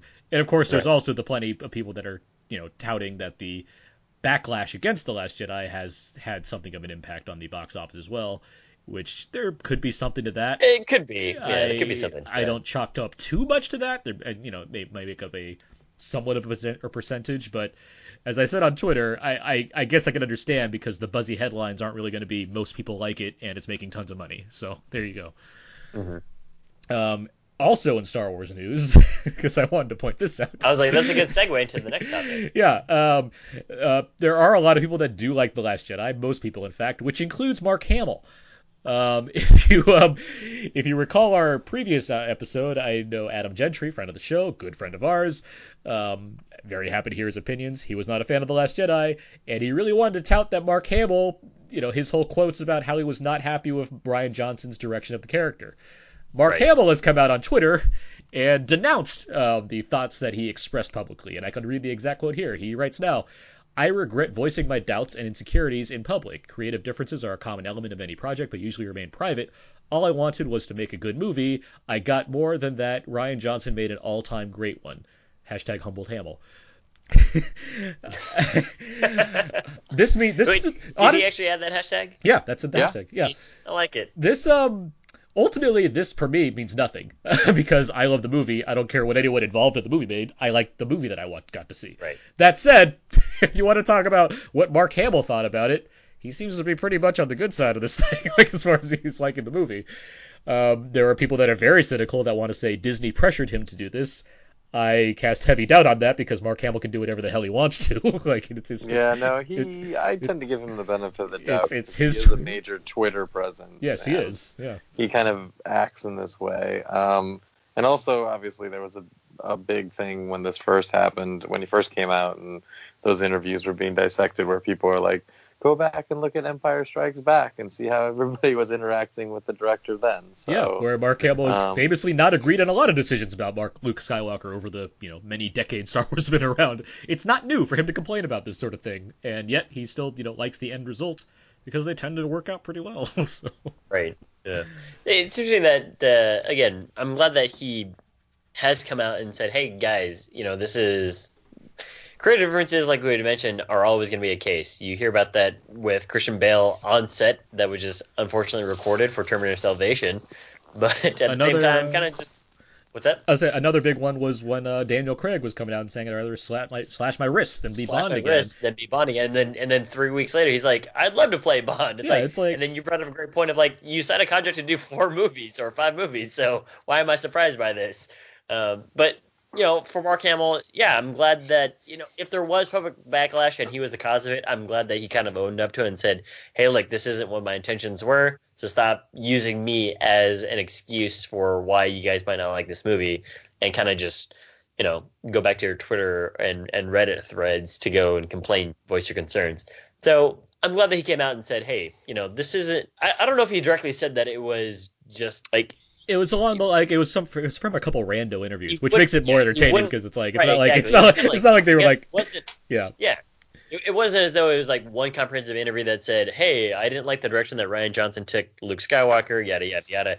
It was like bits and pieces, right? So on the whole, Mark, thanks for sticking up for Rian Johnson. That's kind of my stance on it. And even if it is a little bit too late, it's more just like I agree with Aaron too. I like the movie. I liked what it did, and I think the whole entire series is going to be better served by it because of this movie. We can keep moving here. Let's see. I'll save that for later because that will. Let's do the Christie universe. Yeah. So, John, I doubt you saw it. Did you see Murder on the Orient Express? No, I didn't. Okay. Well, Abe and I did, and we thought it was pretty okay, right? Yeah, that's exactly the right phrase. Pretty okay. Like, I mean, it's a fine watch. It's not essential, it looks but good. It looks good, and I described it as if you saw everything else and you're like, I have 2 hours, you could go see Murder on the Orient Express and do worse. Like, it's fine. Now Kenneth Branagh, because the movie's made over 300 million worldwide, he's like, well, I want to do a whole Agatha Christie cinematic universe. How to get this thing going? Yeah. I mean, they already greenlit Death on the Nile, another Agatha Christie murder mystery, but I'm curious what the rest of the cinematic universe is going to entail, if that's actually a thing. They're going to incorporate other world-class sleuths that we are aware of? You never know. It could be novels? the next League of Extraordinary Gentlemen here. Miss Marple, I guess, would be one of them. But what I found interesting is, hey, now this gives Fox their own little franchise to run with. The Universal kind of gave they've slowly not sure about what to do with the Dark Universe, right? So here you go, Fox. Here's Agatha Christie in all its glory, all her glory. They got their X-Men movies. I mean, that's that's making them a lot of money. But yeah, I mean, this year has not been kind to cinematic universes for the bigger ones, at least. The Conjuring universe has worked out pretty well, actually, and I love my Kong Skull Island, but as far as everything else, DC, Transformers, and all that, like, it's not the biggest sure bet. But if there's an adult themed cinematic universe, I mean, it's so corny to say cinematic universe with Agatha Christie. It is. I mean, she's happy about it, I'm sure. Yeah, but yeah. But so yeah, that's a recent development that I'm certainly intrigued by. We'll see where that goes in the coming years. Meanwhile, Ridley Scott's been talking a lot lately. Oh boy! In the midst of all his press for All the Money in the World, Ridley Scott's a very entertaining person to watch during press runs because he doesn't really give a fuck because he's 80 years old and he can say whatever he wants to pretty much. Yeah. So he had some thoughts on Blade Runner. I guess he was probably asked something along the lines of why did this film fail to perform at the box office, and he said it's too long and too slow. I think he said it's too fucking long. Yeah, he tends to swear. Yeah, he just said it was too fucking long and too slow. Very candid. My question to you guys is, how long was the final cut of Blade Runner? It's shorter than the theatrical cut. Actually, it's under 2 hours. Okay. All right. Oh, it is. It's still interesting. John, did you like Blade Runner? Yeah, no, I was a big fan. Yeah, I was a big fan. I mean, but Danny Villanueva, He's doing everything. it for you. He's your guy Everything. right now. He's your guy. Because I actually enjoy movies that I like a lot, that I understand were slow paced. Yeah. Like I feel like that's a skill. Like it's like I'm actually heartened when I'm like, man, that movie was really slow, but I was into it and riveted the whole time. And so Blade Runner definitely fit the bill for me there. And I don't know what you would have cut in it either. I guess I'm maybe rare and weird in that way, but I didn't think there was really much meandering when it came to it. It was mainly the slowness was its tone, and its tone was everything. he says he would personally have chopped off like 30 minutes of it. I too am not, because I mean, I really like Blade Runner. I didn't think it was perfect. No film is, but I would say of my issues with the film, they'd had no real concern with the runtime or the pacing. Like it was like, no, this just feels like a Blade Runner movie. That was my general thought in that regard. So it's, Yeah. I could see why that would turn off other audiences that didn't they weren't about seeing a sequel to a cult movie that they didn't want to see 30 years ago. Like I get that, like that makes sense to me. But as far as Right. the final product, it delivered what I more or less kind of expected from a Blade Runner movie as far as its general feel. Right. Yeah. And I want to echo John's question of, I don't know where you would cut things because everything seems important, but at the same time, it is methodical, right? So it's not as though there's a lot of fluff. And I'm thinking back to the main story elements, and it's like I'm thinking back to whether he goes to go visit the person who makes all the dreams, or the case is like, well, that's relevant. And also, whenever he's interacting with Joy, it's like, well, that's Right, relevant and she's too. beloved. That's the problem. Is like Yeah. that's where when you made me think about it, I was like, I guess maybe you cut her. Like, Yeah, but the thing is, like, that- it really adds this element to Ryan Gosling's character that makes me feel sad for him in the movie for right. Well, and it whatever happens. also, yeah, and it's also an important part of like Yeah. showing these multiple levels of intelligence, essentially of artificial intelligence, and like Yeah. That's those are kind those are my favorite show- aspects of the movie. So I agree with Right. you. Yeah. Yeah. So it's kind of tough for me to go back and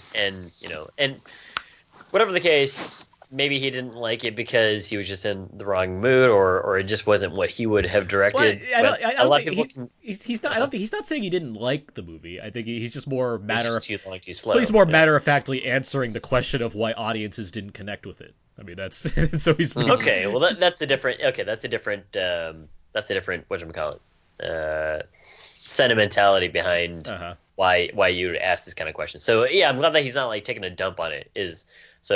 That's fair. That's fair. Yeah. A couple more things, then we'll get to our feedback. First Feedback. we mentioned this a couple weeks ago. We talked about Star Trek and how Tarantino had an idea, and that's now apparently being fleshed out heavily by Paramount because they could use something to make them a hit again because they haven't had one in a long time. And so now, I mean, I mentioned that Tarantino would, from my guesstimation, he would be writing it if he's directing it because that's what he does. But now there's been a writer hired for the Star Trek movie. It's Mark L. Smith of The Revenant fame. He has been hired on to, I guess, adapt the idea that Tarantino had for the Star Trek movie that's apparently trekking forward. So, yeah. That's Okay. No. Was it always? Did we not think he was going to write it? I'm surprised he's not going to write it. I assumed, well, because this is such a weird thing because I don't like he's not necessarily directing it either yet. But if he were directing it, it's very surprising to me that another writer has been hired. So the fact that they hired another writer leans on me more thinking he's not going to direct this movie because He's gonna probably produce it or something. he might get a story But by JJ's credit. producing it too, right? You can have multiple producers. I mean, Yeah, no, I know. they met and they're like, I got a great idea, and JJ's like, I love ideas. So like, I mean, that's exactly how he talks. I love ideas. So well, let's see what happens. I like how we did discuss it. And we talked about, and I was asking you, well, would he write it and direct it? And you said, yeah, of course. Now that there's another writer, yeah. Now we'll see what happens because I know that he wanted to make it "quote unquote" R-rated. So I don't know. Do we need an R-rated Star Trek, by the way? I don't care. I mean, well, let me put it this way: there's what, like 11 Star Trek movies. Would it hurt I mean, like, would it be the? Well, I guess it would, since everyone hates the Last Jedi. So what do I know? There's no more setting phasers to stun, Exactly. guys. Yeah. Yeah, right. Yeah. Let's see. What else? Oh, you know what? Since we're talking about Tarantino, and I forgot to mention in quickies, I rewatched Jackie Brown because it celebrated his 20th anniversary on Christmas Day. Yeah. It is generally what I consider to be my favorite Tarantino movie, and also one of my favorite movies of all time, like period, like top three. It is Wow. it's absolutely brilliant, that movie. It's such a fantastic film all over. The acting is phenomenal from everybody. And something I wanted to note this time around, because as great as the dialogue is in it, there are so many great scenes of people just sitting still and looking at something or reacting or emoting without any words whatsoever. It's a great highlight of why Tarantino is really a great director. Like he knows so much more than just writing, and I don't think he's been undercredited in that fact. I mean, he's at the status he's at because he's recognized for far more than just writing pop culture dialogue every now and then. But it's still worth highlighting because when he's the listeners, and I'm a huge Tarantino fan. I'm not like, but I'm aware that not everyone loves him in the same degree that I do as far as the quality of his films. That said, I think he's plenty capable of doing whatever he wants to, and Jackie Brown's another great example of that. Like, it's not just about fast-paced quips and what have you. It's about just making a movie, making Especially you care with like about Robert characters. Forster's character, Oh, yeah. right? I mean, very much. He doesn't say a whole lot in the movie, and so it's just a lot of his actions and his looks. The end. I mean, someday we'll do a podcast about this where we talk about kind of ending shots of movies and just like final scenes of characters. But the end of Jackie Brown is so good as far as what's being said and what's not being said, and the shots of Robert Forster and Pam Grier, the final times we see both of them, and just the way he uses music, it's brilliant. It's absolutely brilliant. I'm glad that Jackie Brown's been kind of reassessed over the years and kind of been brought up more as far as what Tarantino's best movies are. But man, that movie's so good. It's so good. And you talk about, I mean, it's 2.5 hours, and it takes an hour before the actual plot of the movie kicks in. It's just like, let's just sit down with these characters and have a great time for a while. That's a lot of the movie. We got to know why Robert De Niro's there, right? And he's just there at the beach house. De Niro's so good to, like, he talk about not saying anything. He's funny in this movie. He's funny, but like he's just quiet the entire time. Like it's just like the perfect way to use De Niro in like the anti-De Niro way. It's like yeah. Should we get into feedback? Let's get into feedback. Feedback. As we go over the various questions and answers on our Facebook page, facebook.com/outnowpodcast. We were asked a number of questions by the listeners this time, and we also asked a couple questions. So we're going to just kind of go over it. So let's start with that. John, you brought up this question earlier, but the question we also asked everybody, what are some of your favorite Christmas classics or recent Christmas favorites? Chris has Christmas Vacation, Elf, Bad Santa, Nightmare Before Christmas, Gremlins, Krampus. I'm easy except for Polar Express. Wait, did he put a question mark? Did he put a question mark next to Krampus? No, Abe just mysteriously read it that way for some way. I added the question mark. And Cynthia writes Home Alone and Elf. And so you brought up some of your Christmas classics earlier. But did you have any more? And questions? Well, I mean, you got to do Home Alone. I mean, Home Alone is the. I don't. Boom. But it's almost. Thank you. Aaron hates it, but you and I are on the same page. It's like Thanksgiving tradition. It vaults me into Christmas. Hey, Home Alone 2, it's okay. I like Home Alone 2. Home Alone 1, very, very good. It's great. Yeah. I mean, Joe Pesci's best work.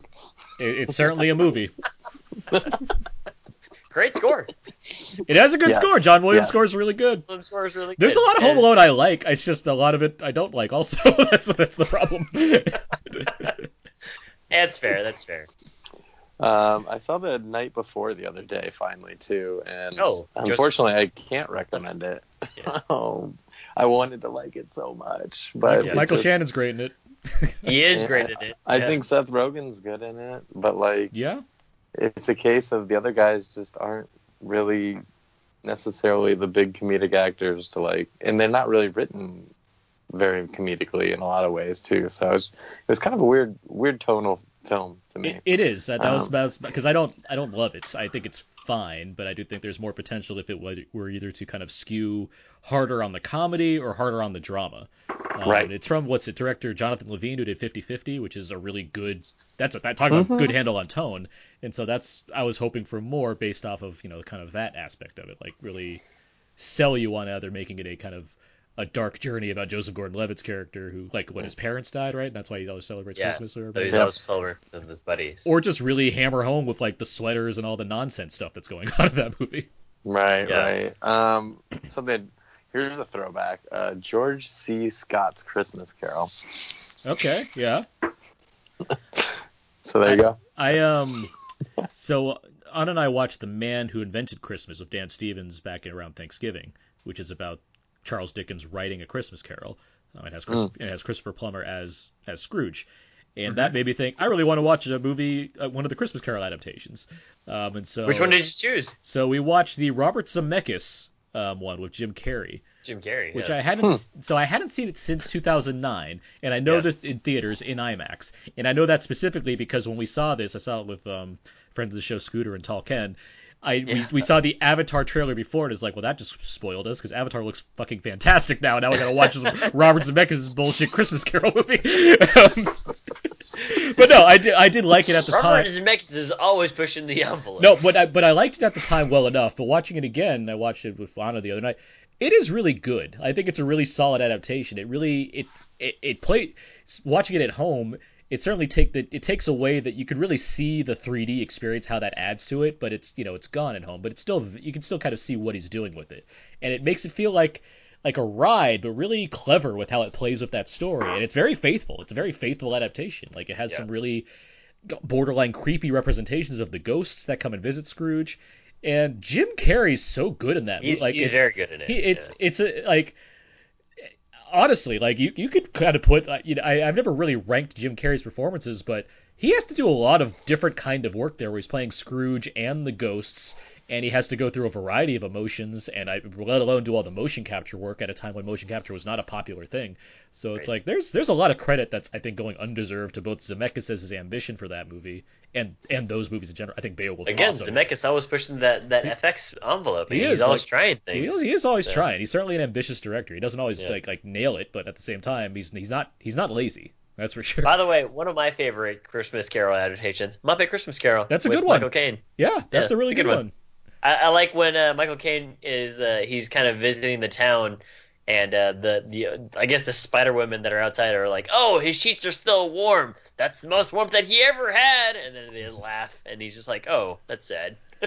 Well, we'll get back. We got this question again coming up, so we'll get back to this one Yeah. because there's more stuff that we can go over.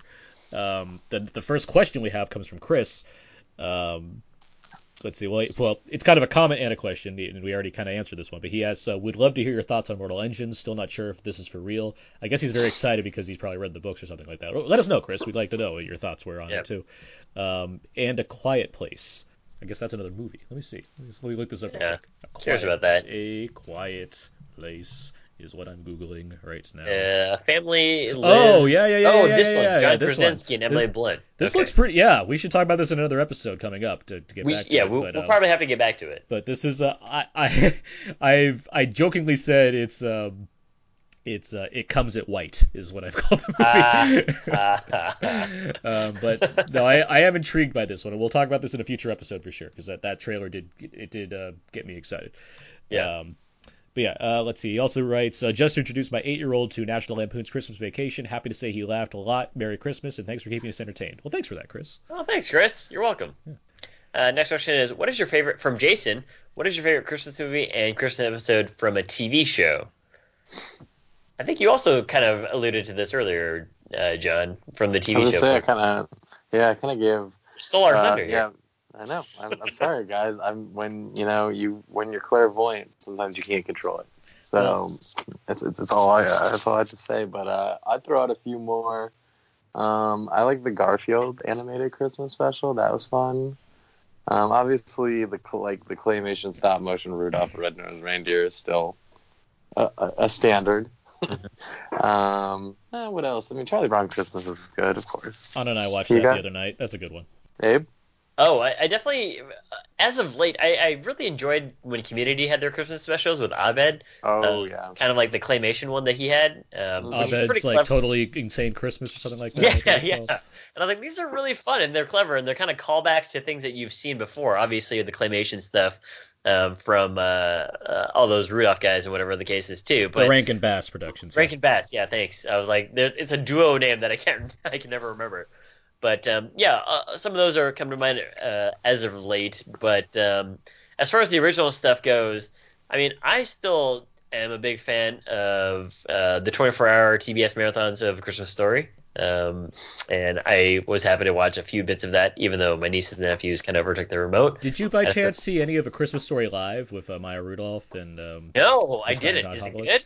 So I tried to record this, and for some reason my DVR messed up, which was really annoying. Yeah. So we only got to watch the last hour. But from what I saw, it was really well done. And what I like about Okay. the Fox ones, because they did it with this Grease also, as opposed to the NBC ones where it's all like, well, yeah, it's live. So like, it's opposed to like the NBC ones, like Sound of Music and Peter Pan, where it's kind of on a stage and it's all rehearsed and everything. These are obviously rehearsed, but like these ones are the Fox ones. They're going like set to set, like doing everything completely live in front of an audience and everything, and like there's all kinds of different numbers they have to do like on the spot. And it was like again, I only saw the last hour, but it was really good. Like I really like Matthew Broderick's the narrator who's like on the set like with them walking in and out of scenes and everything. Um, the way it was done for again the little bit that I saw, I would like to see the rest of it because I thought it was I love A Christmas Story too. That's my favorite Christmas movie. I have others that I'll get into in a second, but that is Yeah. I agree with you. Abe. That's one that I'm very happy to see over and Well, over I'm always again. glad that they always have the marathon on, and Well, it's like they could choose any movie and they choose that one, and I they love choose it. that one. Like, You either get that one or you watch whatchamacallit on NBC. What's the one with that dude? you gotta help Oh, me. yeah, it's classic Christmas Story with George kills himself on the bridge. It's a Wonderful Life. Yes, That dude, Jimmy Stewart. Is that dude? I was going completely blank, and I was like, that guy who does Oh. his hair. Abe, All this. Abe, you should be ashamed of yourself. Sorry, Jimmy. I'm feeling much better about my bloopers earlier now this making. I've got this giant faux pas. My other Christmas favorites, I really like Elf. Elf's really fun. Yeah, Uh, that's a fun. Yeah, what? that's one I always forget to mention when I'm thinking of the Pantheon, but it's up there. I mean, it's certainly. I mean, it's more recent, but it's really good. Like, it's a good movie. Love Actually is very good. The same year as Elf, actually. I've been okay with that movie. I think that there's a lot of it that I think really works because it's so many different stories, and I mean, there's a number of them in there that I think work really well. Some are like, okay, those are fine, but like others are like, no, those hit where they need to. The Nightmare Before Christmas is, that's a great one. I've been really into Scrooge in the last couple of years. It's particularly Bill Murray? with Bill Murray, particularly the ending. I think the ending really hits in an emotional way that I wasn't expecting because I never watched Scrooge too much when I was a kid. So it's like it works. It hits where it needs to. When I was a kid, that makeup design used to scare me a lot. It's a Like creepy the cab movie. driver and Yeah, everything too. for sure. So yeah, never big on it when I was a kid, but I still enjoy it. And of course, Die Hard, which I did watch because Die Hard's awesome and it's a great Well, Christmas now you movie. own the book, the I companion I book. do own the book. Yes, I have the companion, the kids Die Hard, Kiss Kiss Bang Bang, Batman Returns, and The Apartment, which is one of my favorite movies ever. Interesting. So Okay. don't need all the standards. I mean, I like watching them. I'd said I watched Miracle on 34th Street, and some others come up in there, but those are all good. Um, I also, as far as TV episodes, I mean, yeah, there's the old stuff, but there's a lot of new stuff too. There, as far as TV shows and episodes, Arrested Development has one, Afternoon Delight, that is hilarious. Parks and Rec has Citizen Nope, which is a fantastic Christmas episode and just a fantastic episode of a great show. Benihana Christmas on The Office. Oh John, yeah, Benny Hill Christmas. the I enjoy it. the UK Office, the Christmas special that wraps the Well, series. that one is just fantastic. Uh-huh. In terms of TV history, that's one of the best TV Yeah. episodes ever. Futurama has Xmas Story with Santa Claus, which with John Goodman as Santa Claus, which is utterly hilarious. Haven't seen it. We'll watch it. What else? Mad Men has an episode. Christmas Comes But Once a Year. That's a really good Mad Men episode. What else? What else? South Park Woodland Critter Christmas is Oh my is a goodness. horrible one. There's I forget the name of it. There's a Veronica Mars episode involving Christmas. It's one of like the best episodes of Veronica Mars that I really really like. Um, there's a number, obviously there's a number of Simpsons episodes. I mean, the first episode Yep. of The Simpsons is a Christmas It is a episode. Christmas episode with But Santa's Little Helper. Yeah. where they get Santa's Little Helper. But the one that I remember specifically because it's kind of emotional is Marge Be Not Proud. That's the one where Bart steals Bart steals Steals, yep. Bonestorm. steals Bone Storm. Mhm. Yeah. Yeah. And it's a good like mother son episode. Like it really it kind of goes for something and it Right. works. There's some great Homer lines that I can think of plenty offhand as far as no stealing for 2 months. Like and he's grounded, no school or anything. But like it's a good like story too. Like it just Yeah. it's I mean it's in that golden era of Simpsons episodes, but It it's is. just it's a It's really golden good Speaking one. of animated, I think Bob's Burgers does a good job. Oh yeah, It's- Bob's Burgers. Yeah, I was gonna mention that It's too. holidays. I think that they Um, have really fun holiday episodes, Thanksgiving and Christmas. Yeah. Yep. 30 Rock Ludachristmas is a great episode of 30 Rock. I'm gonna have to look that one up, but Oh my I've God. enjoyed 30 Rock specials as well. Always Sunny has the Always Sunny Christmas episode that's really funny. Never got into that show. And The Lost is best episode is a Christmas episode, The Constant. I mean, there's Okay. a lot of great Christmas. I mean, these episodes bring out some of the best a lot of times. And And John's mention of the Tick saves The Tick. Christmas. You know what? Pinky and the Brain has a Christmas episode that really got to me when I was a kid, as far as the brain getting very close to taking over the world, but instead he wishes good wishes on everybody. And it's really nice. It's a really nice episode. Moral of the story. Yeah. Yeah. So yeah, lots of great things to pick from. I was happy to look into Work. this. Did Abe just do a moral of the story and then I do did. it? Yeah. Yeah. The moral of the story is wish good upon people. Anyway, yeah, the next one. Oh yeah, Gary asks, getting ready to so he asks kind of like what are people seeing over the holidays and any questions. So Gary asks, or he adds, getting ready to see Star Wars in Shape of Water, and then he adds, what is the most intense movie scene you have seen in recent years? I have a very specific answer for this, but what about you guys? Do you guys have anything offhand? Oh.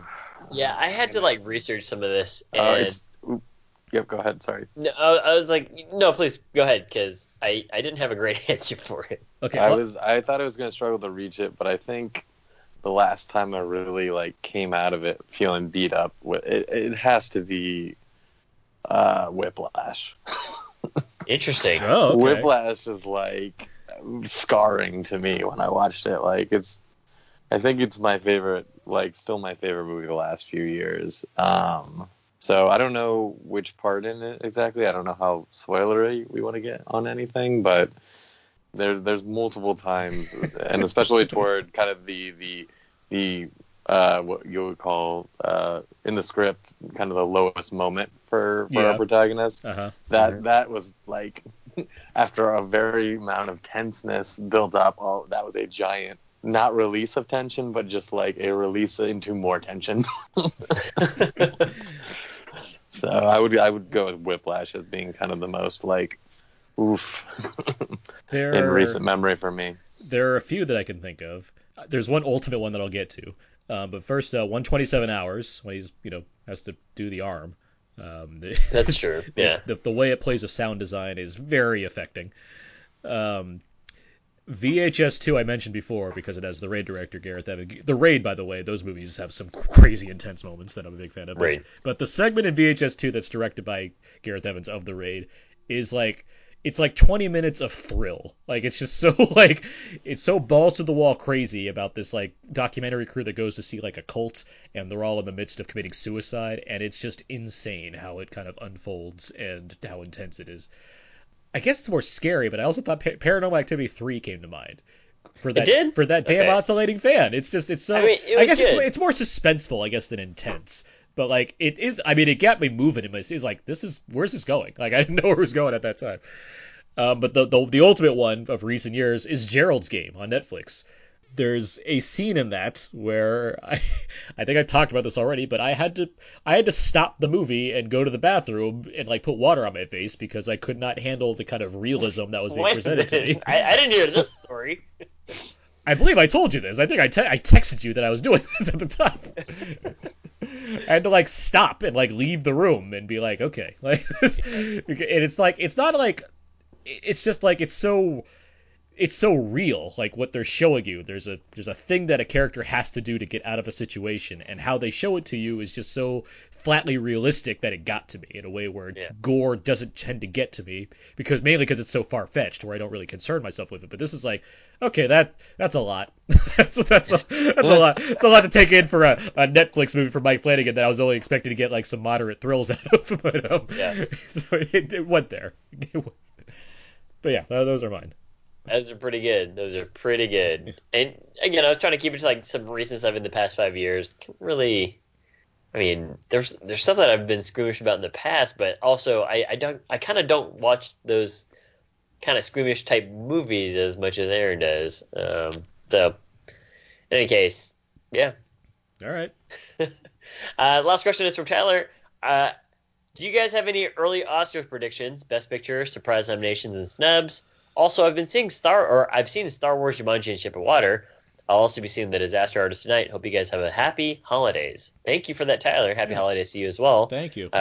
Question of early Oscar predictions. I mean, there's a lot of things that I think are pretty set in stone as far as what'll get like a Best Picture nom. It's like Shape of Water will get in there, Dunkirk will get in there, Lady Bird will get in there, Get Out's probably going to get in there at this point.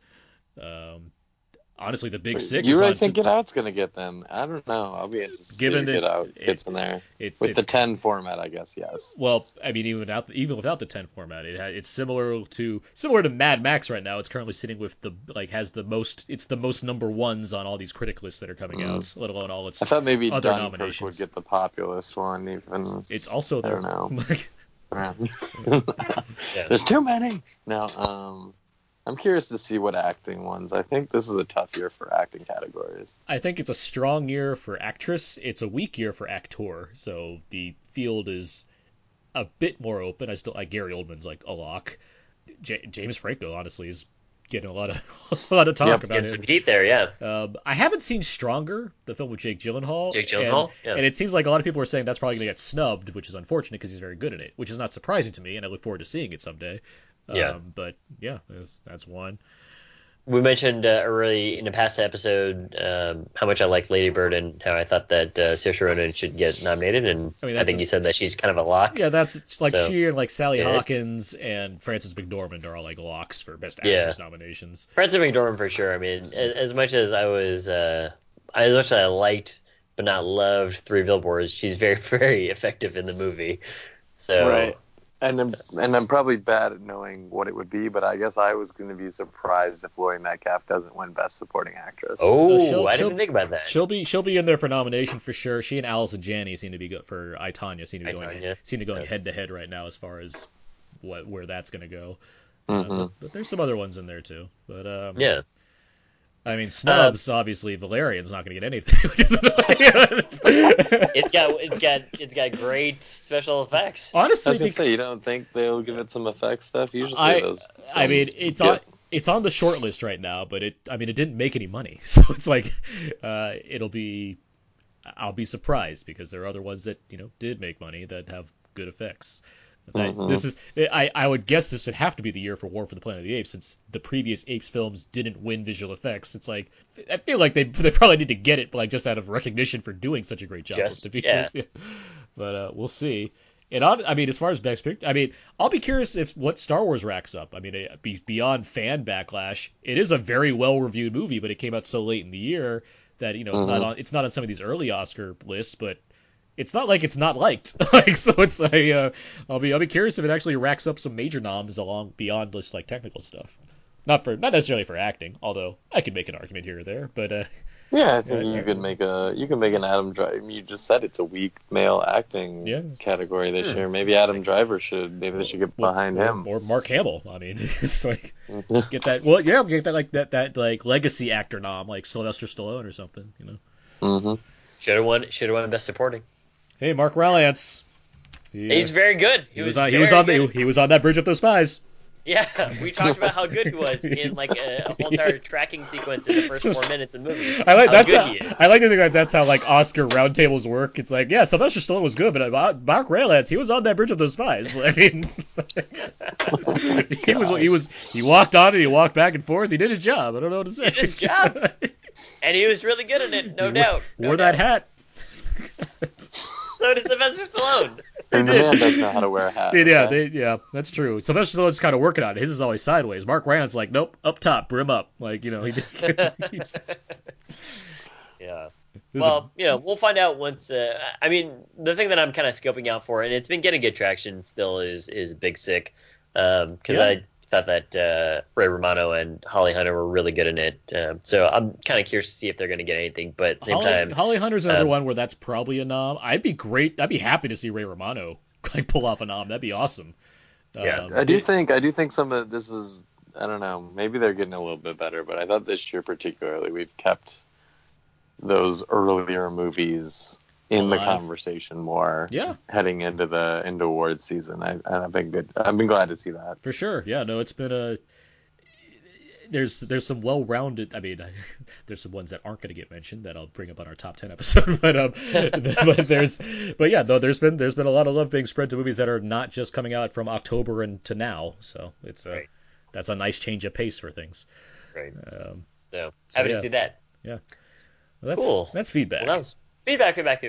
Let's move on. Let's start wrapping things up here. I got a number of things. First up, Out Now presents what's out now. These movies that are coming out on Blu-ray and DVD. This is both accounting for this week and next week because I'm just bringing it all in. Yeah. First up, The Mountain Between Us. Is that with Idris Elba and Kate Winslet? Yep. Okay. Yeah. I heard it's pretty all right meh. things. It's pretty yeah. meh. Yeah. Jeepers Creepers 3. Go ahead and pass. Yeah, probably. It's probably a pass. Flatliners. Go ahead and pass. Probably, yep. Killing Gunther. This is the Taron Killam comedy with Arnold Schwarzenegger. I heard. Well, you had mentioned that Schwarzenegger isn't really in the movie, which kind of bummed me out. Yeah, he's not in it much at all. But Yeah. when he's in it, he's really good at it. He Okay. does a great job. But just the preceding 80 minutes are okay. Yeah. So yeah. Let's see what else. Brawl in Cell Block 99. This is the Vince Vaughn thriller from the director of Bone Tomahawk. Sure. Haven't heard of it. I mentioned it before in the quickies. Vince Vaughn's really good in this movie. It is very brutal, and I think it's a little too long and it goes a bit too far in some areas. But I think it's worthwhile if you want to check it out. Okay. American Made. I was all right with it. Aaron liked it more than I did. I think it's fine. Yeah. Speaking of fine, Battle of the Sexes. I heard. Oh, it's kind of a bummer that kind of had been tracking on my radar and kind of fell off. Yeah, That one seemed to really just come and go. it's got some Golden Globe noms. Like it's got Right, that. that's the only way it stayed. And I like yeah. But those are two likable actors. I like tennis. Yeah. I'll try it. Brad Status. This was the Ben Stiller film. That's Ben Stiller with his son trying to get into Harvard, right? Yeah. Yeah. I've heard good things. I think it's pretty good. It's not great, but I think Ben Stiller's very good in it, and I like a lot of decisions they make in it. Put it that way. Breathe. This is the Andrew Garfield film. Andy Serkis directed this one. It's like a biopic on a guy who's like he's paraplegic, and there's like they invented a device for him to like breathe and move around and stuff. Like it came and went out of theaters. Another one, but Okay. And let's see, The Paper makes its Blu-ray debut. Yes. Are we talking about the Michael Ron Howard? Keaton, Ron Howard movie. Yeah. Yeah. That's a good movie. So yeah. Yeah. And lastly, The Breakfast Club on Criterion Collection. Sure, why not? Not my favorite of the John Hughes written movies, but sure, why not? It's not my. You know what? I'm hoping I get it to review though, because I would be curious if I haven't watched it in a number of years, but it is one where I kind of write it off compared to a lot of other people. So I'd be very curious how I feel about it now if I see it again. Hey. Yeah. Let's see. Let's move on now. That was Out Now. Let's do Extremely Cool. These are things that are coming out on Netflix streaming. First up, Dave Chappelle's dropping 2 new stand-up specials on Netflix on New Year's Eve. So there you go. Cool. Yeah. Great. Thanks, Dave. Yeah. That's what he said. I'm into it. Yeah. Yeah. I'm all about it. Let's see that. Also coming out on Netflix, speaking of Ron Howard, Apollo 13 is coming on Netflix very soon. Yeah, that was a great I movie. love Apollo 13. It's my favorite Ron Howard movie. I have not seen that since it was in theater. Really? Yeah. It's a great maybe one. time to Still holds come up. back to it. Holds up. Speaking of good Jim Carrey performances, The Truman Show's coming to Netflix. Yeah, that's a good one. That's another great one. Thumbs And speaking of David Ayer, Training Day is coming to Netflix. That's one of his bigger hits. Yeah. As a writer. I've been very lukewarm with David Ayer because we've spoken about him many times on the show and we've mentioned the hit and misses, but it's just more of like I know what each one of his movies is going to be. It's going to be about something in L.A. involving corrupt cops, and it's like show me some. That's why Fury was kind of an interesting take. Yeah. So. And End of Watch because neither of them are corrupt. Yeah, great point about End of Watch. Yeah. Let's see. That's next up is next week. I don't know what we're doing next week yet. It'll depend on what Abe is able to see. We'll kind of figure that out. I'm hoping that you get to see The Post sometime soon, so we can talk about that. Yeah. But we'll probably call it by your name in The Post. Yeah, we'll basically kind of play it by ear. Okay. But yeah, last thing we do here. What should people go and see now, and what do you plan to see next? John, what should people see in theaters right now? I guess I'm trying not to be, but unfortunately, because I haven't seen a ton of new stuff that's in yet, I guess no. I'm gonna go find Lady Bird. Like you've already seen Star Wars, but maybe some of you put off Lady Bird. It wasn't on, have to see it Thanksgiving weekend. So go see Lady Bird with like your family. Do that. What are you seeing next? And I think Davenport I was going to kind of force my hand here, and I'm not going to get much of a choice. I wanted to see Molly's Game. I wanted to see The Post. But this movie came out of nowhere. Like, I don't think I saw and knew of its existence before Lady Bird's previews. So I think me and the Rents are probably going to go see Downsizing on Friday. You didn't know Downsizing was coming? No, I was like, I saw the preview. I was like, what is this? Okay. Matt Damon, Alexander Payne. Those are two things I like. Hopefully you only saw the first trailer. Yeah, the second one kind of ruined it for me. So Okay. I haven't seen the movie yet, but just stick to one. Yeah. I'm in this weird minority where I like Downsizing. I know there's a lot of people that don't seem to like Downsizing, or some even calling it the worst of the year. And I'm like, I like this movie. I think it's pretty good. Okay. I mean, I don't know. Alexander Payne hasn't done me wrong yet, so I'm hoping. I at least like big swings usually better than play it safe. So usually if I see critics on both sides of the extremes, then Yeah. there's hope. Yeah. So that's probably the one we're gonna head out to. Cool. Abe? I definitely recommend Lady Bird as well. It's one of my favorites. And then next, it's a lot of catch up, so it's gonna be a mixed mash of things. I mean, I would, you can see Star Wars, you can see All the Money in the World, you can see The Post if it's around, for sure. You can see there's a lot of things. There's not much I wouldn't recommend beyond sitting at home and watching Bright. Instead, you should watch Mudbound because that's on Netflix and it's awesome. It's just it's a terrific film that I've been saying since it came out on Netflix. Yeah, Something you Marcus Robinson agrees with you. See, something you can easily watch on Netflix instead of Bright. So there you go.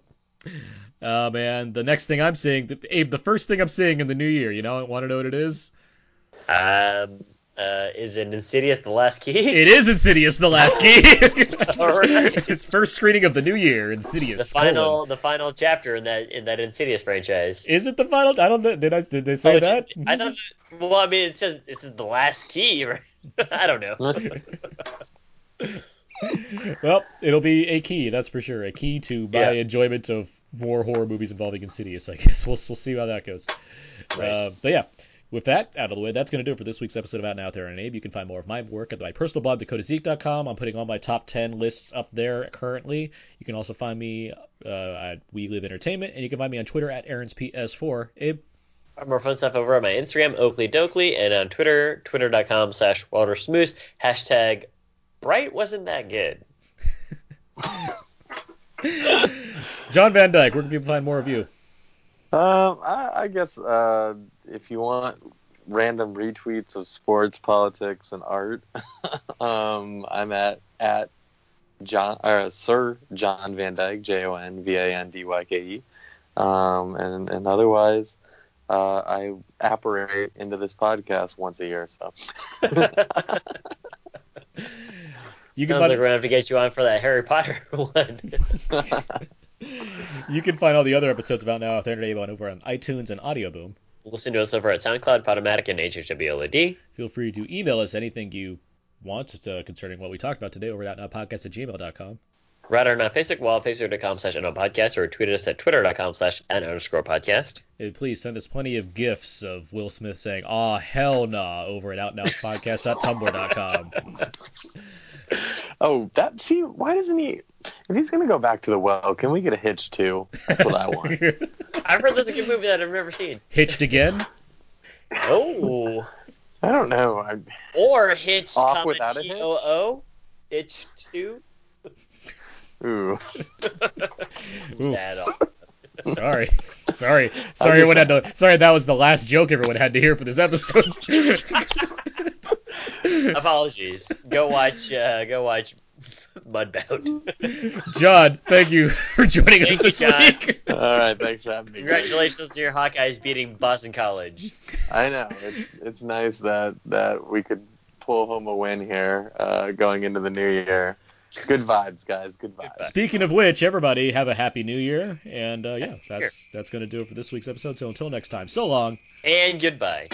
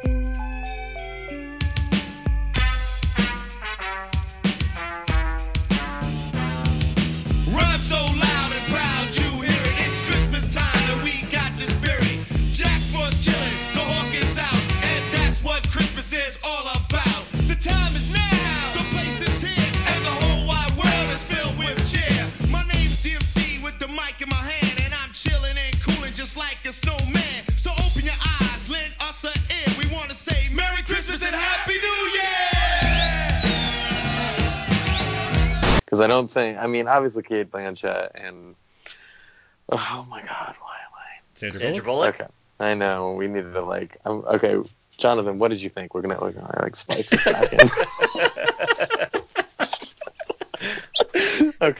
Okay, so. I'm of two minds about Sicario 2. Didn't mean that. TWO. Yeah. You're of Sicario 2 minds? Yeah. And so... Well, right, and making, 3 sequels to Avatar has to make one go insane, right? What, Ridley Scott? You mean Alien? What? Ridley No, Scott? you said Avatar. Wait, who did Avatar? James Cameron. Damn Jimmy Cams. No, You're filling out the being bloopers witty. today, John. I know, when being witty goes wrong. But so But JJ's producing it too, right? you can have multiple producers. I mean, Yeah, no, I mean, I know. they met and were like, I got a great idea. And JJ's like, I love ideas. So like, I mean, that's exactly you've how met he him before. how he talks. I love Right. ideas.